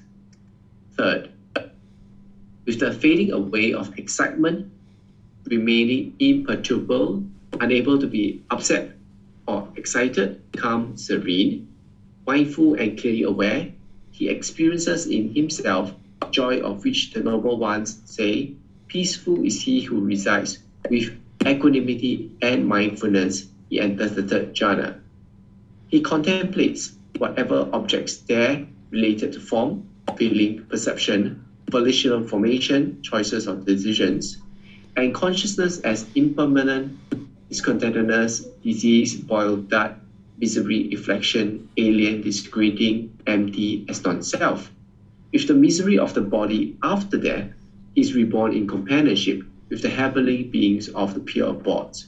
This is a rebirth not shared with worldlings. 4. With having given up pleasure and pain, and with the fading away of former gladness and sadness, he enters and resides in the fourth jhana, which is beyond pleasure and pain, and purified by equanimity and mindfulness. He contemplates whatever objects there related to form, feeling, perception, volitional formation, choices and decisions, and consciousness as impermanence, discontentedness, disease, boil, dart, misery, affliction, alien, disintegrating, empty, as non-self. With the breakup of the body after death, he is reborn in companionship with the heavenly beings of pure abodes. This is a rebirth not shared with worldlings. These monks are the 4 kinds of people found existing in the world. All right, thank you, Donnie. So when we think about the heavenly realm nowadays, we tend to think about the heavenly realm. It's just kind of one big realm. But during the lifetime of the Buddha, he was teaching different aspects of the heavenly realm, different kind of regions, so to speak, of the heavenly realm, that it was split up into various pieces. And what we saw in the previous chapter is the Buddha was explaining different aspects of the heavenly realm where instructed noble disciples can be reborn into, and uninstructed worldlings can also be reborn into that particular aspect or that particular region of the heavenly realm. Here, he's talking about this aspect of the heavenly realm called the pure abodes. And here, this particular aspect or region of the heavenly realm, the Buddha is saying uninstructed worldlings can't actually be reborn into this particular part of the heavenly realm. And what he's explaining is that the instructed noble disciple is understanding these 5 aggregates. We studied these 5 aggregates in a different volume. These are the form, feeling, perception, volitional formations, and consciousness. This is what makes a living being a living being. And once you understand these 5 aggregates, you understand that they're all impermanent, that they, by clinging to them, that it leads to discontentedness. And you understand that these are not the self, or they are non-self. These are the 3 universal truths. So a instructed noble disciple will understand these things. And this is what the Buddha is saying, that, they will contemplate when they're in the heavenly realm. And they have this wisdom, and they understand these 3 universal truths, and they're in this particular region of the heavenly realm. And he's saying worldlings can't get to this part of the heavenly realm essentially because they lack the wisdom to be able to get to that aspect or that region of the heavenly realm. What questions do you guys have on this chapter? Go ahead, Miranda. Yes, thank you, Rick. On YouTube, Middleway asks, could you please give an example of the wording, whatever objects in each jhana, sir? Whatever objects what? Whatever objects, where it says he contemplates whatever objects they're related to feeling perception. I see. Okay, so once in the heavenly realm, whatever objects, meaning whatever tangible things or whatever aspects that are there in the heavenly realm, he can relate them, or this instructed noble disciple can relate them to the five aggregates. So I don't know what objects are in the heavenly realm, but whatever are there, they're relating it to form, feeling, perception, volitional formations, and consciousness. From my understanding, the heavenly beings, they don't have physical form. They're actually formless beings, but they have all of these other aspects of these aggregates, right? But even still, in that heavenly realm, an instructed noble disciple understands that these objects are impermanent. They're going to lead to discontentedness if they're clung to, and that these things aren't the self. So I think that neither the Middle Way on YouTube or this other person that starts with a P, I'm sorry I can't pronounce your screen names, you guys haven't really been studying with me that long, just kind of started in the last few weeks or last month or two. And if you end up taking the group learning program, which is on Sundays and Wednesdays, I share the three universal truths of impermanence, discontentedness, and non-self. And tomorrow, in tomorrow's class, even though we're on chapter 17, I'm going to be refreshing everyone's memory of the three universal truths and the four noble truths. So if you haven't learned those with me or in one of the classes on the replay that I've taught, it would be a really good time to join class tomorrow live so that you can learn about these three universal truths. So the Buddha is explaining here that a being who's an instructed noble disciple, being reborn into the heavenly realm, when they're there, any objects that they encounter, they're going to be able to relate it to these five aggregates. And having done so, they will know that they're not permanent, meaning they're impermanent, that they, if clung to, are going to experience discontentedness, and that they're not the self. And I can explain these three universal truths to you tomorrow, or you can watch the videos that I've taught on these topics in the past. Yes, thank you, sir. There are no other questions on YouTube and Facebook right now, but I see that Allie has her hand raised. So let's go to her. Thank you, Miranda. Thank you, Teacher David. So if the heavenly being doesn't have a form, because I have heard that the heavenly being, the Deva, they are very beautiful. If they don't have body form, how can we know they are beautiful? Beings in the heavenly realm, they're able to see each other. And in certain situations, human beings can see heavenly beings as well, particularly as the mind becomes more awake. Just like we can see afflicted spirits, we can sometimes see beings in the hell realm as well. These are all formless beings, hell, afflicted spirits, and heavenly realm. And some human beings are able to see them. So when you see that people are describing heavenly beings as being very beautiful, this is because certain human beings have been able to see them and then describe them. And now the rest of us have that understanding from the people that were able to see them. I'm just curious. I mean, if they don't have form, what is it there to see? I thought like when we see something, it has to have a physical form, right? But if it doesn't have a physical form, what is it that to be seen? Have you ever seen an apparition of like a ghost or an afflicted spirit, what we would call an afflicted spirit? Have you ever seen one of those? No. Okay. So these formless beings, they can appear as if they have form. They're formless, meaning there's no tangible thing that you can touch, but they can appear as if they have physical form, but they really don't. So we call them formless because if you reached out to touch them, you would just feel air. But to the eye, it looks like there's form there. There's physical form, but it's really not. Oh, okay. Got it. Okay. Mm-hmm. So I'm sorry. So which mean if they're formless, like they can go through the wall and stuff like that, right? Yes, that's right. Oh, okay. Okay, thank you. You're welcome. It looks like there are no more questions this time, sir. All right, so we'll go to chapter 88.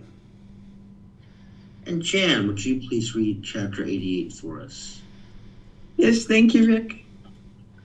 The future destination of the instructed noble disciple, filled with the Brahma Viharas, versus the uninstructed worldlings.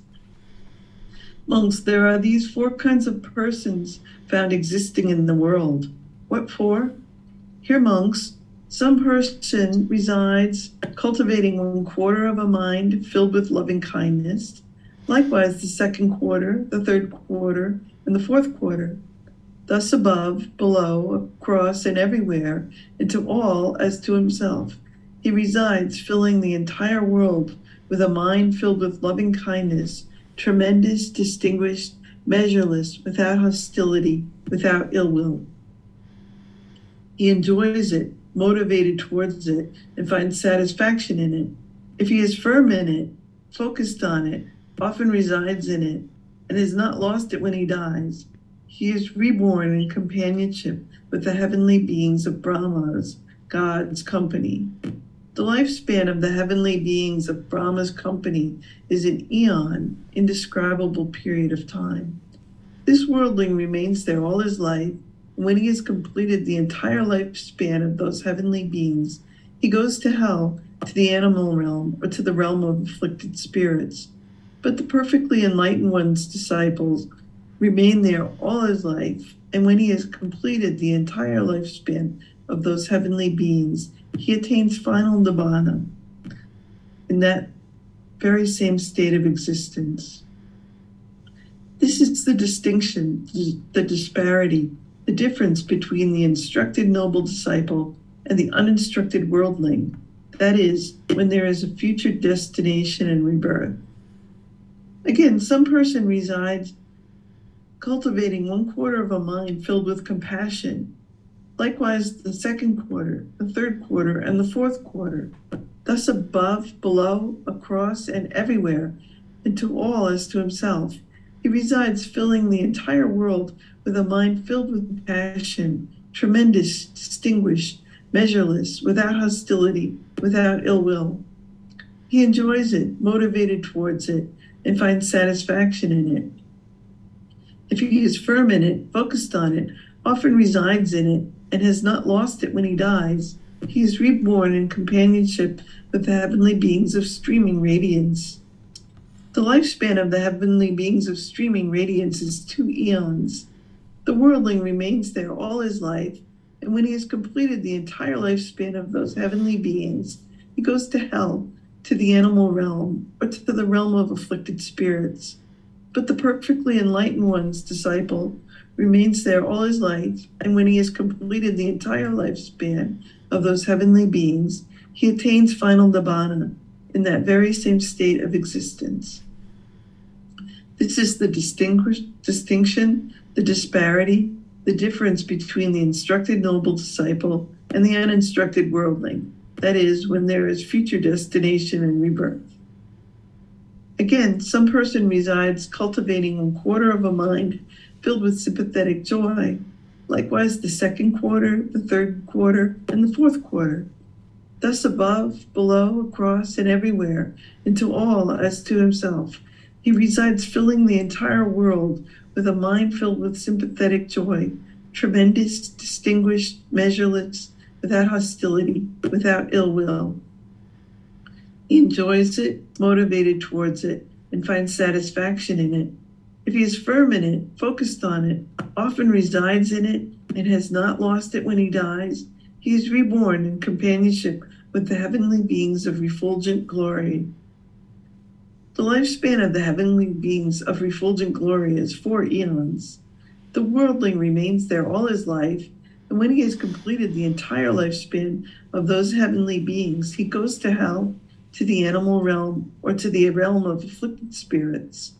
But the perfectly enlightened one's disciple remains there all his life, and when he has completed the entire lifespan of those heavenly beings, he attains final nibbana in that very same state of existence. This is the distinction, the disparity, the difference between the instructed noble disciple and the uninstructed worldling, that is, when there is future destination and rebirth. Again, some person here resides cultivating 1/4 of a mind filled with equanimity, likewise the 2nd quarter, the 3rd quarter, and the 4th quarter. Thus above, below, across, and everywhere, and to all as to himself, he resides, filling the entire world with a mind filled with equanimity, tremendous, distinguished, measureless, without hostility, without ill will. He enjoys it, motivated towards it, and finds satisfaction in it. If he is firm in it, focused on it, often resides in it, and has not lost it when he dies, he is reborn in companionship with the heavenly beings of great fruit. The lifespan of the heavenly beings of great fruit is 500 eons. The worldling remains there all his life, and when he has completed the entire life span of those heavenly beings, he goes to hell, to the animal realm, or to the realm of afflicted spirits. But the perfectly enlightened one's disciple remains there all his life, and when he has completed the entire lifespan of those heavenly beings, he attains final nibbana in that very same state of existence. This is the distinction, the disparity, the difference between the instructed noble disciple and the uninstructed worldling, that is, when there is future destination and rebirth. These monks are the 4 kinds of persons found existing in the world. All right. Thank you, Jan. So here the Buddha is connecting the Brahma Viharas over to how that helps us in terms of future destination and rebirth, and how his students are experiencing this heavenly realm and then can attain enlightenment from there. Again, always remember when you see that, that's not the goal. He's explaining it because it's a natural law of existence and helping his students to understand what is occurring. But his ultimate goal for all of his students is, as they learn and practice, to be able to attain enlightenment in this life if possible. But during the lifetime of a Buddha, we talk about how the heavenly realm is going to fill up. Because as beings are learning in the human realm, beings are going to have more and more of an opportunity to be reborn into the heavenly realm when a Buddha is teaching. And from there, they'll be able to actually attain enlightenment. So that's not the goal. You would like to be able to get to enlightenment in this life, because if you're going all the way through to this life without attaining enlightenment, that means you're still angry, you're still frustrated, you're still irritated, you're still annoyed, you still are experiencing discontentedness. And then one goes to the heavenly realm and ultimately experiences that realm and gets to enlightenment. But the goal would be to experience enlightenment in this life, enjoy the rest of this life with the enlightened mind, and then never experience any rebirth anywhere whatsoever. And there's other teachings that we've explored in this book and others where the Buddha talks about that, and he encourages his students to be able to get to enlightenment in this life. He's not encouraging people to do what he's describing here. He's just explaining this is what will occur based on the results of learning and practicing the teachings, specifically here, the Brahma Viharas, and he's explaining the rebirth and what occurs from that point forward. Any questions on this? I'm not seeing any at this time, sir. All right, so we'll go to chapter 89. Chapter 89. Rebirth of a person cultivating the Brahma Viharas and reflecting on impermanence.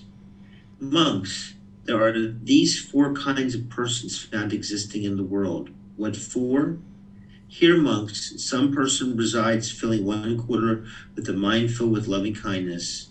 Likewise, the 2nd quarter, the 3rd quarter, and the 4th quarter. Thus above, below, across, and everywhere. And to all as to himself. He resides filling the entire world with the mind filled with loving kindness, tremendous, distinguished, measureless, and without hostility, without ill will.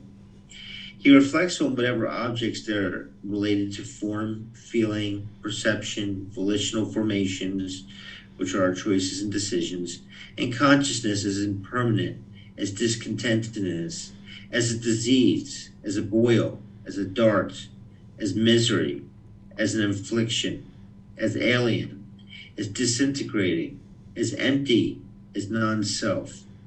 With the breakup of the body after death, he is born in companionship with the heavenly beings of the pure abodes. This is a rebirth not shared with worldlings. Rick, I'm going to jump in here for a moment, just out of timing, because these paragraphs are actually exactly the same. The only thing that's different is the Brahma Vihara is changing. If you would like to read that, you're welcome to, but essentially it's exactly what Rick just read, with compassion, with sympathetic joy, and then with equanimity right here. So that way we don't have to read the whole entire chapter, even though you're doing an excellent job there, Rick. All right. What the Buddha is actually doing is he's now connecting the Brahma Viharas with reflecting on impermanence. So this is a being who is learning and practicing with him, who's learned the Brahma Viharas and practicing those deeply, permeating the mind with the 4 Brahma Viharas, these 4 healthy mental states, and they understand impermanence, and this is wisdom that they would have cultivated. And he's saying, okay, these beings are going to experience this improved rebirth in this realm of heavenly beings, in this area called pure abodes, and he's saying this is not an opportunity for an uninstructed worldling. They wouldn't be able to get to this rebirth because they're not understanding and practicing the 4 Brahma Viharas and understanding the universal truth of impermanence. What questions do you guys have on this chapter? I'm not seeing any at this time, sir. All right.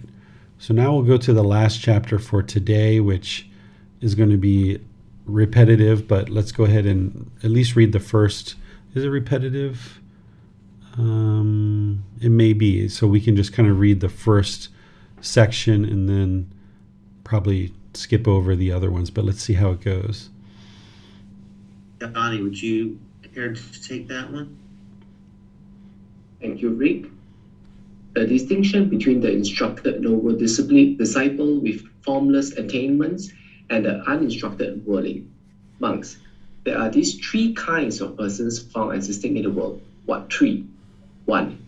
Here monks, with the complete overcoming of perceptions of form, with the passing away of perceptions of sensory impingement, with non-attention to perceptions of diversity, perceiving space is infinite, some person enters and resides in the base of the infinity of space. He enjoys it, motivated towards it, and finds satisfaction in it.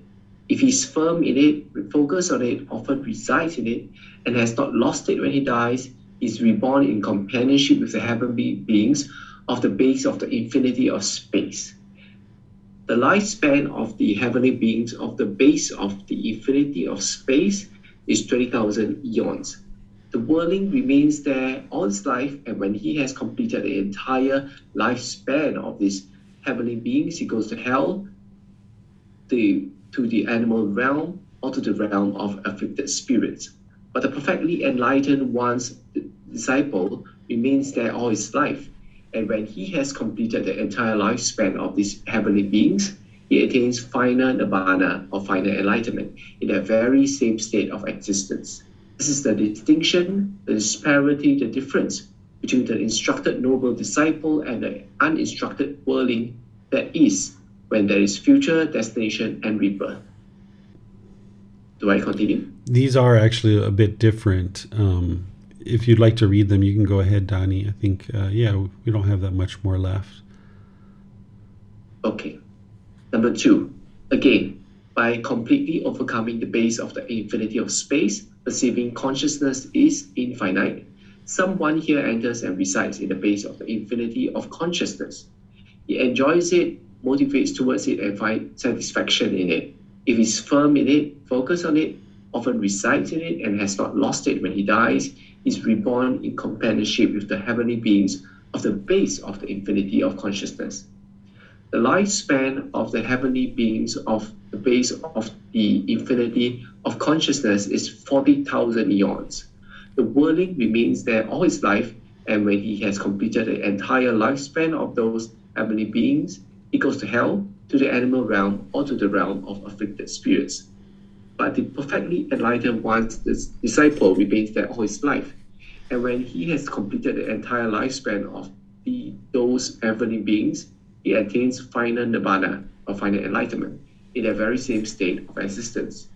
This is the distinction, the disparity, the difference between the instructed noble disciple and the uninstructed worldling, that is, when there is future, destination, and rebirth.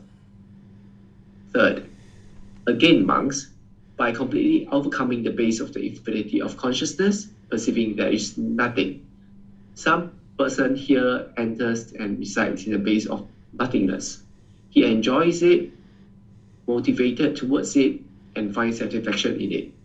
If he is firm in it, focused on it, often resides in it, and has not lost it when he dies, he is reborn in companionship with the heavenly beings of the base of nothingness.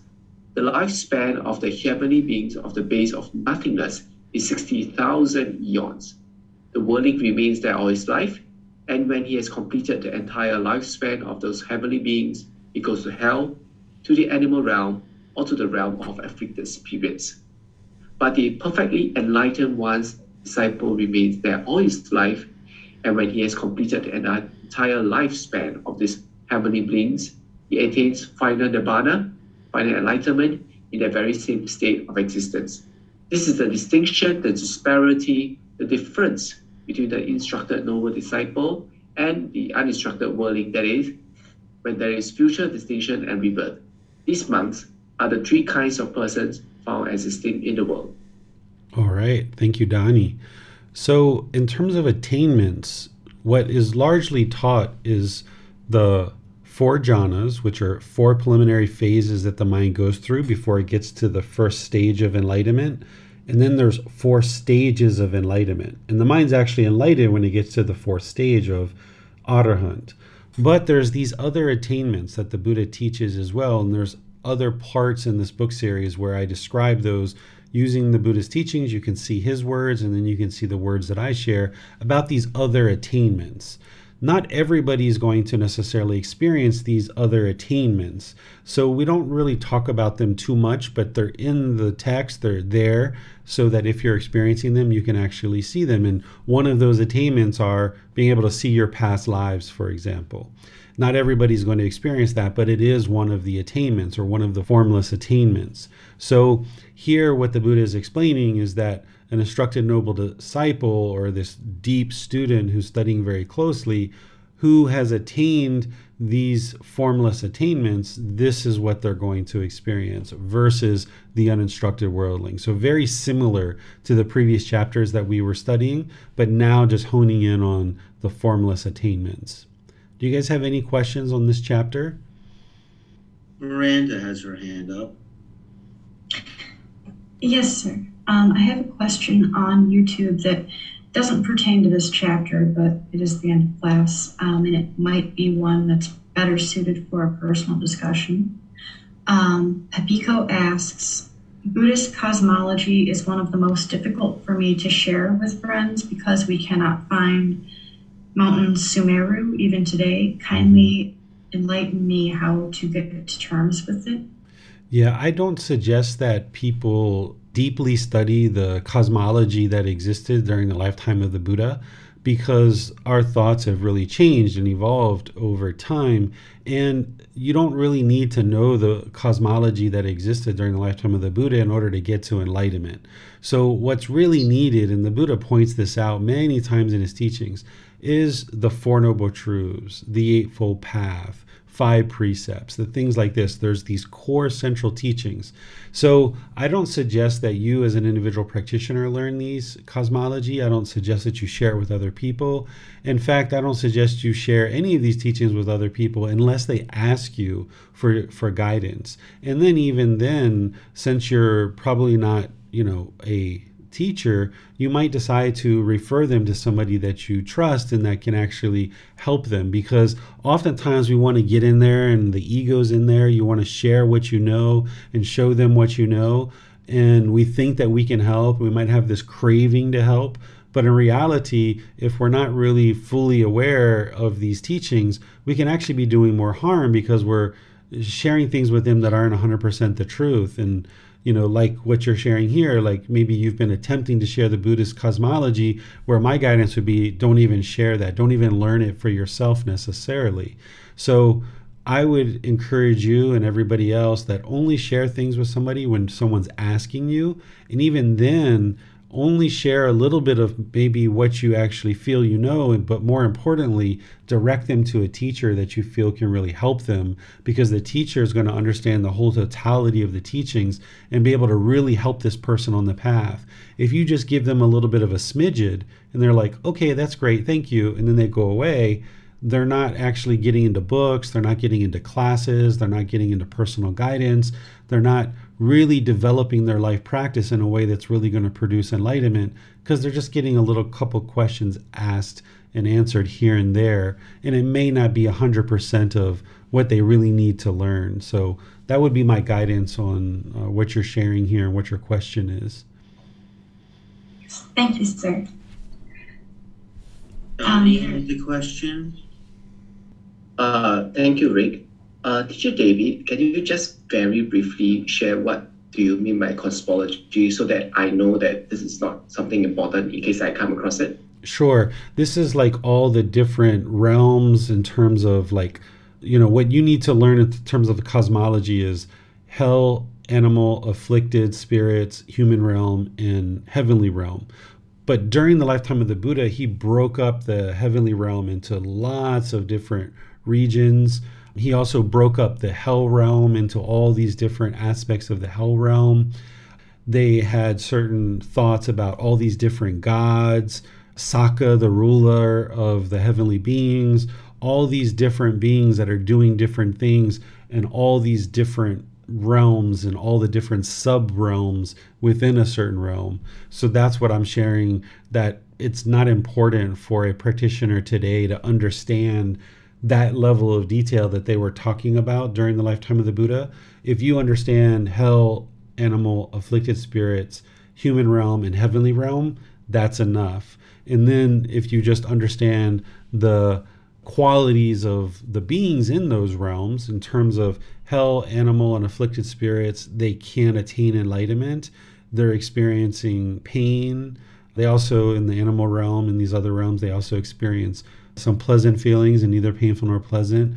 If you understand the human realm, that we experience all three discontent feelings, and we have the ability to attain enlightenment, and it's the most ideal place to attain enlightenment. And if you understand the heavenly realm, that those beings are experiencing exclusively pleasant feelings, and they can attain enlightenment from there, but they're oftentimes complacent.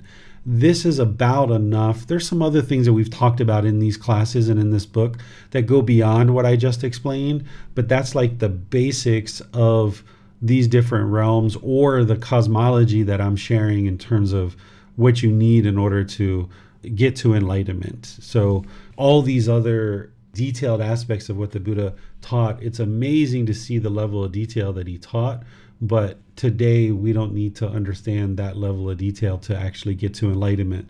It's the core central teachings of the path that's going to eliminate discontentedness.